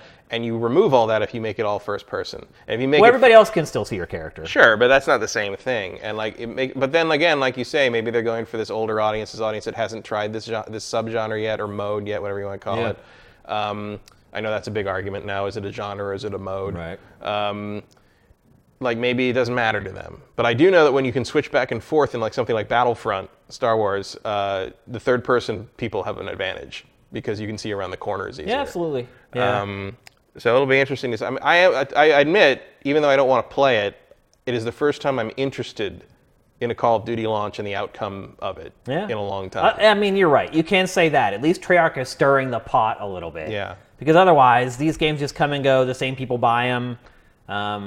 I mean, you can't really argue that Call of Duty didn't need some kind of shot in the arm. Yeah, I mean, it probably needs a shot bigger than this, to be honest with you, at this point. The focus on zombies seems a little misguided to me. Yeah, I don't know. Is it not big enough? Is it the wrong shot? Is it the wrong arm? Who knows? Yeah, and we'll probably get a little more information at E3, I'm guessing, but I would say probably Activision will just continue to kind of unveil stuff as it goes along. I wouldn't be surprised either if Activision does a separate event for Battle Royale. Yeah, well, also I think it's going to be interesting as we get closer to E3 and move through E3. I think we're going to see a whole lot of AAA publishers revealing their Battle Royale takes, and it's going to be interesting to see who came up with the take on the Battle Royale thing that attracts the most eyeballs. Yeah. Because here's the place, and like people are skeptical about the Gears 5 thing. I could see them rushing Gears 5 into production to get a Battle Royale mode out there, because that game and its systems are so well, like... It's already third person. It's already third person. You could do kind of like a more like large-scale Battlefield thing with it. Got to strike while the iron's hot, I think it is ripe for that idea. Because in 3 years, how big is Battle Royale going to be? Right. It's just going to be another mode. Well, everyone's going to have it. Yeah. So like, I think you're probably right in the sense that, I'm sure they all want to capture that PUBG audience and that Fortnite audience one way or the other, but you are still looking at a point where like this is... You got to keep your customers too. Well, right. Well, this is the year where you could bleed customers. This is the year where we find out which AAA publisher gets the biggest hunk of that bone. Yeah, absolutely. And maybe that doesn't impact Fortnite and PUBG all that much, but there's a casual audience that doesn't necessarily even know about that whole thing yet. That you have to assume that people that like to play online multiplayer games, if they've never encountered PUBG or Fortnite before, are going to pick something like this up and be like, oh, this is really cool. I mean, it seems to be a mode that everybody likes one way or the other, or at least likes the idea of. Yeah, absolutely. And if you can get a really slick, polished experience in there, in contrast with what the big ones are right now, yeah, it could get critical mass going. But it's interesting to see who that is. Right. Why hasn't anyone licensed Battle Royale, the movie? Why hasn't anyone made the Battle Royale game? Probably because it's children shooting each other, and we do that enough in real life already. Good point. Probably wouldn't work in America too well. No. Other countries maybe, not here. No. It would be outlawed in like a week. I think we play games to escape. Yeah. Yeah. And, unfortunately, that's reality where we live. Yeah. It's insane. All right, so there you go. Black Ops 4. I'm sure there's more to come on that, which means we'll talk about it more. Again, I'm kind of in the middle. I don't know where it's going. A little disappointed that Treyarch, generally a Trailblazer, has kind of turned into a Me Too developer with this one. But at the same time, I'm very excited to check out Blackout, more so than any other Battle Royale mode that I've seen so far. So, time for our trailer of the week. We're going to do something in today's episode that I don't think we've ever done before. The trailer of the week is for a game that we discussed earlier. Usually we'll be like, no, if we talk about it, we're not going to run the trailer of the week. Well, this one was pretty weird. This trailer is awesome, and it's for Dragon's Crown Pro. And it mystifies me why they spent the money to make it. I have no idea where the money came from. I'm glad they did. I'm glad they did. But it's hilarious. It's a great trailer. But it's so weird that they would spend the money for that. It seems like such a niche game to put.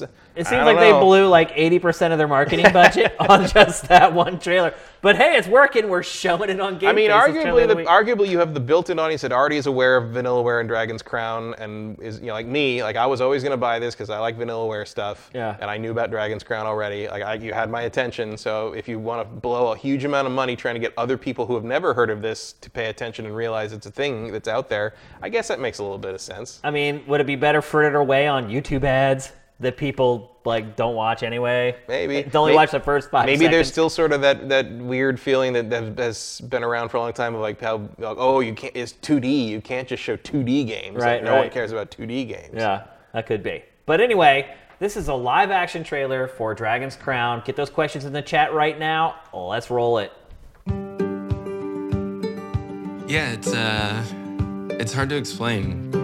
There's just a spark. Special lady, sophisticated lady. Who made the first move? Definitely me.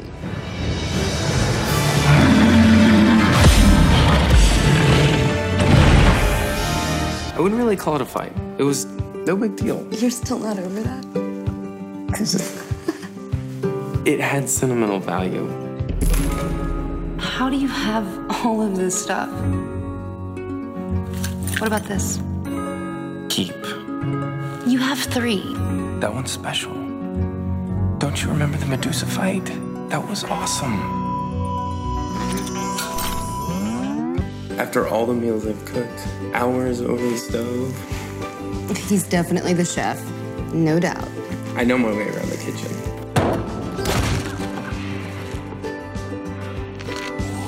Oh, I don't know. Life with you is like, I mean, it's always... An adventure.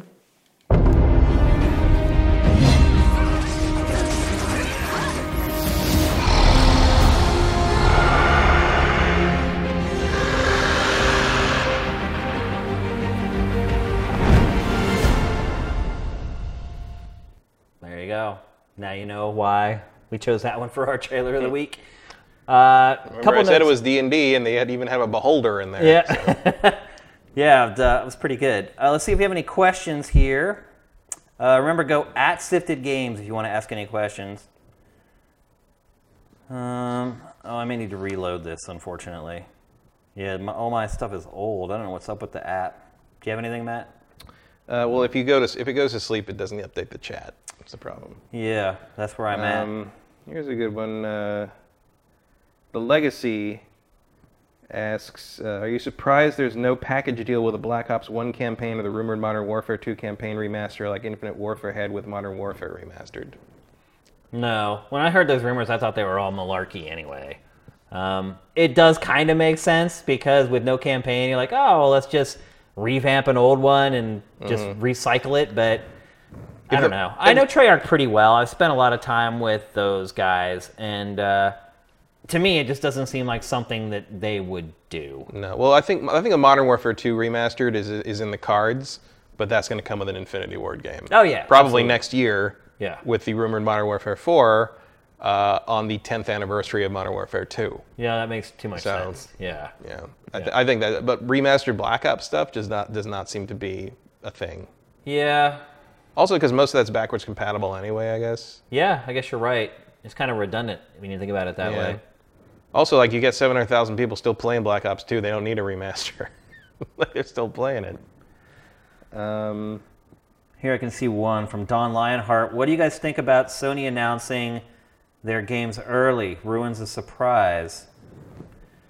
What do you mean? Sony announcing that they're focusing on those 4 games for E3? Is that what I guess. Or did something break while we're doing the show? I mean, they said, like, there's the 4 games, I guess. But there's always going to be weird little things they show. Yeah. I don't know.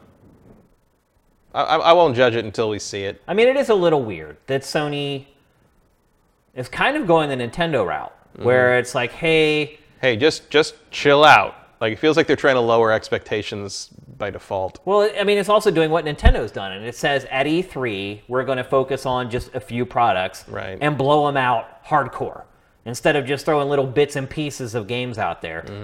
I agree with Matt, though. I think it could be a little bit of a ruse. Like, I wouldn't just assume that those are the only 4 games you're going to hear about. And maybe Sony just turned it over to the third parties this year and said, hey, you guys can debut all this stuff. We want to focus on these 4 games that we really need to sell tons of copies of. And look, those games look great. I'm excited to get more information on all 4 of those games. So Sony's decision, I don't think it's going to affect E3 overall. I think what you're going to get is you're going to get some of these announcements that maybe normally were shown at Sony's press conference, handled by the actual publishers who are publishing them, the third-party publishers. So I think you'll see Capcom maybe show some stuff on its own, Square Enix. All those guys, I think, will probably just handle that stuff on their own. And does it really matter whether it's on Sony's stage or whether the publishers are the ones who unveil it? Not really. As long as you get it, and if you're on Sifted, you're going to get it. So I think all's well that ends well, and ultimately getting deep dives on those 4 games I think is great. So, yeah, I have no problem with that strategy at all. I mean, you said ruins a surprise. That's why it threw me off. I'm like, wait, did they announce something while we were doing the show? Because all 4 of those games were known quantities already, so it wasn't really ruining any sort of surprise. I don't know. I'm excited to see more. NeoGAF used to have spoiler threads about press conferences. So Yeah. I don't know. I mean, people want to consume their E3 in the way they consume it. Yeah, unfortunately, in today's media age, good luck with that. Gurzilla asks, do you think the inevitable Battle Royale mode in Battlefield 5 will be free while the main game will cost money like in Fortnite? No. EA is going to charge you for everything. I'm sorry, I missed the question. I was reading another Will one. Battlefield 5's inevitable Battle Royale mode be free? No. No. And neither will Call of Duty's, obviously. So I think what they're banking on is they think that their product is going to ultimately be a superior product. Right. Well, and they also bank, I One. think, on the idea that the Battle Royale thing will be a big bonus to their already existing desirable package. Exactly. Because their games are much more than just a Battle Royale mode. I mean, I know Fortnite has, really what Fortnite is. It didn't start as Battle Royale. But that didn't really catch fire. It caught fire when Battle Royale came out, 1, and 2, and it was free. See, They already said Battlefield 5 is going to have a campaign.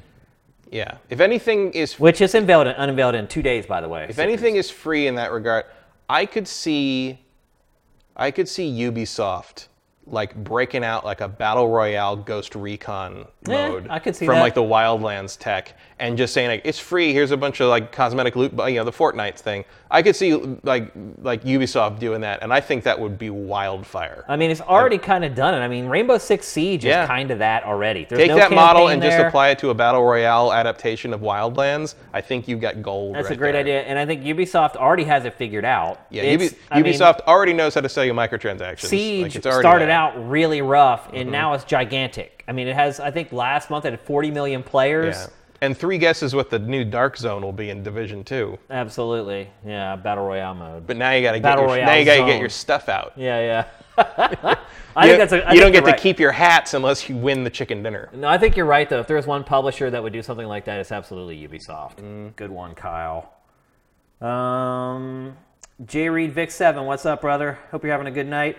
Years from now, when people look back at the legacy of the 360 PS3, will part of it be that budgets were low enough that all we could still get more niche things that rounded out platforms like Tony Hawk, SSX, Skate, Def Jam, etc., even though they weren't necessarily as good as the predecessors? I mean, it might be kind of seen as the last gasp of the mid-tier game, the B-lister. It absolutely was. But I think indie games have kind of filled that niche to some degree. We just talked about State of Decay 2. Yeah. There's a perfect example of the mid-tier game. State of Decay 2 is exactly like what you would have paid $30 for on a PlayStation 2. Yep, Like, absolutely. yeah. And we've talked about it on the show before. We don't see that stuff anymore. Right. And we actually kind of lamented that we didn't see it anymore a little I bit. like that kind of. I always like the sort of mid-card game that Yeah. you didn't know what it was. You picked it up. You bought Shadow of Rome on a whim just because it said Capcom, Yeah. and you got it home and it's actually pretty damn good. Yeah. I think probably ONRUSH should be a discounted game if it really wants it to do well. I don't think they will, but I think it probably. I mean, it's should not be. like most of those games back in the day were actually cheaper than Some at of retail. them were maybe like $10. But most of them just dropped in price really fast. quick. Yeah. So yeah, I like that. I feel like the indie game scene kind of fills that hole for me fairly adequately. Sometimes a game comes along like State of Decay 2 that reminds me of I wish there was when publishers didn't feel like everything had. I mean, I know this was already Jim Sterling's video this week, but it's where publishers didn't feel like everything had to be a home run. Right. Where they just sort of hey, we have this pet project. Right. Like Zack and Wiki. Will we ever see a Right. game like that ever again from a big publisher? Like Square Enix obviously has its collective, its indie imprint that it does stuff like that on, but Well, boy, do most I have- publishers do not have that. Boy, do I have a surprise for you about what Crackdown 3 has become in the interim. Yeah. Here's one from Damp Towel Man. I've never seen you in the chat before, so if you're new to GameFace, welcome and thanks for watching.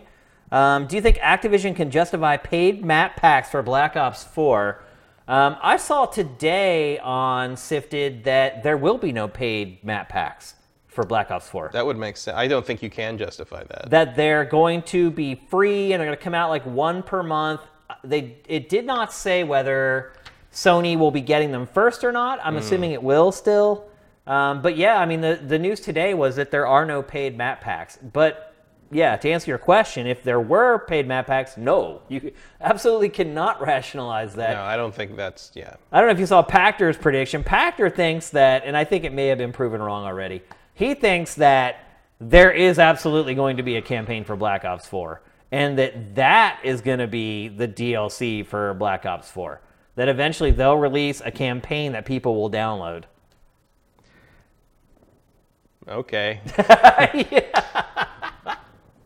Yeah. I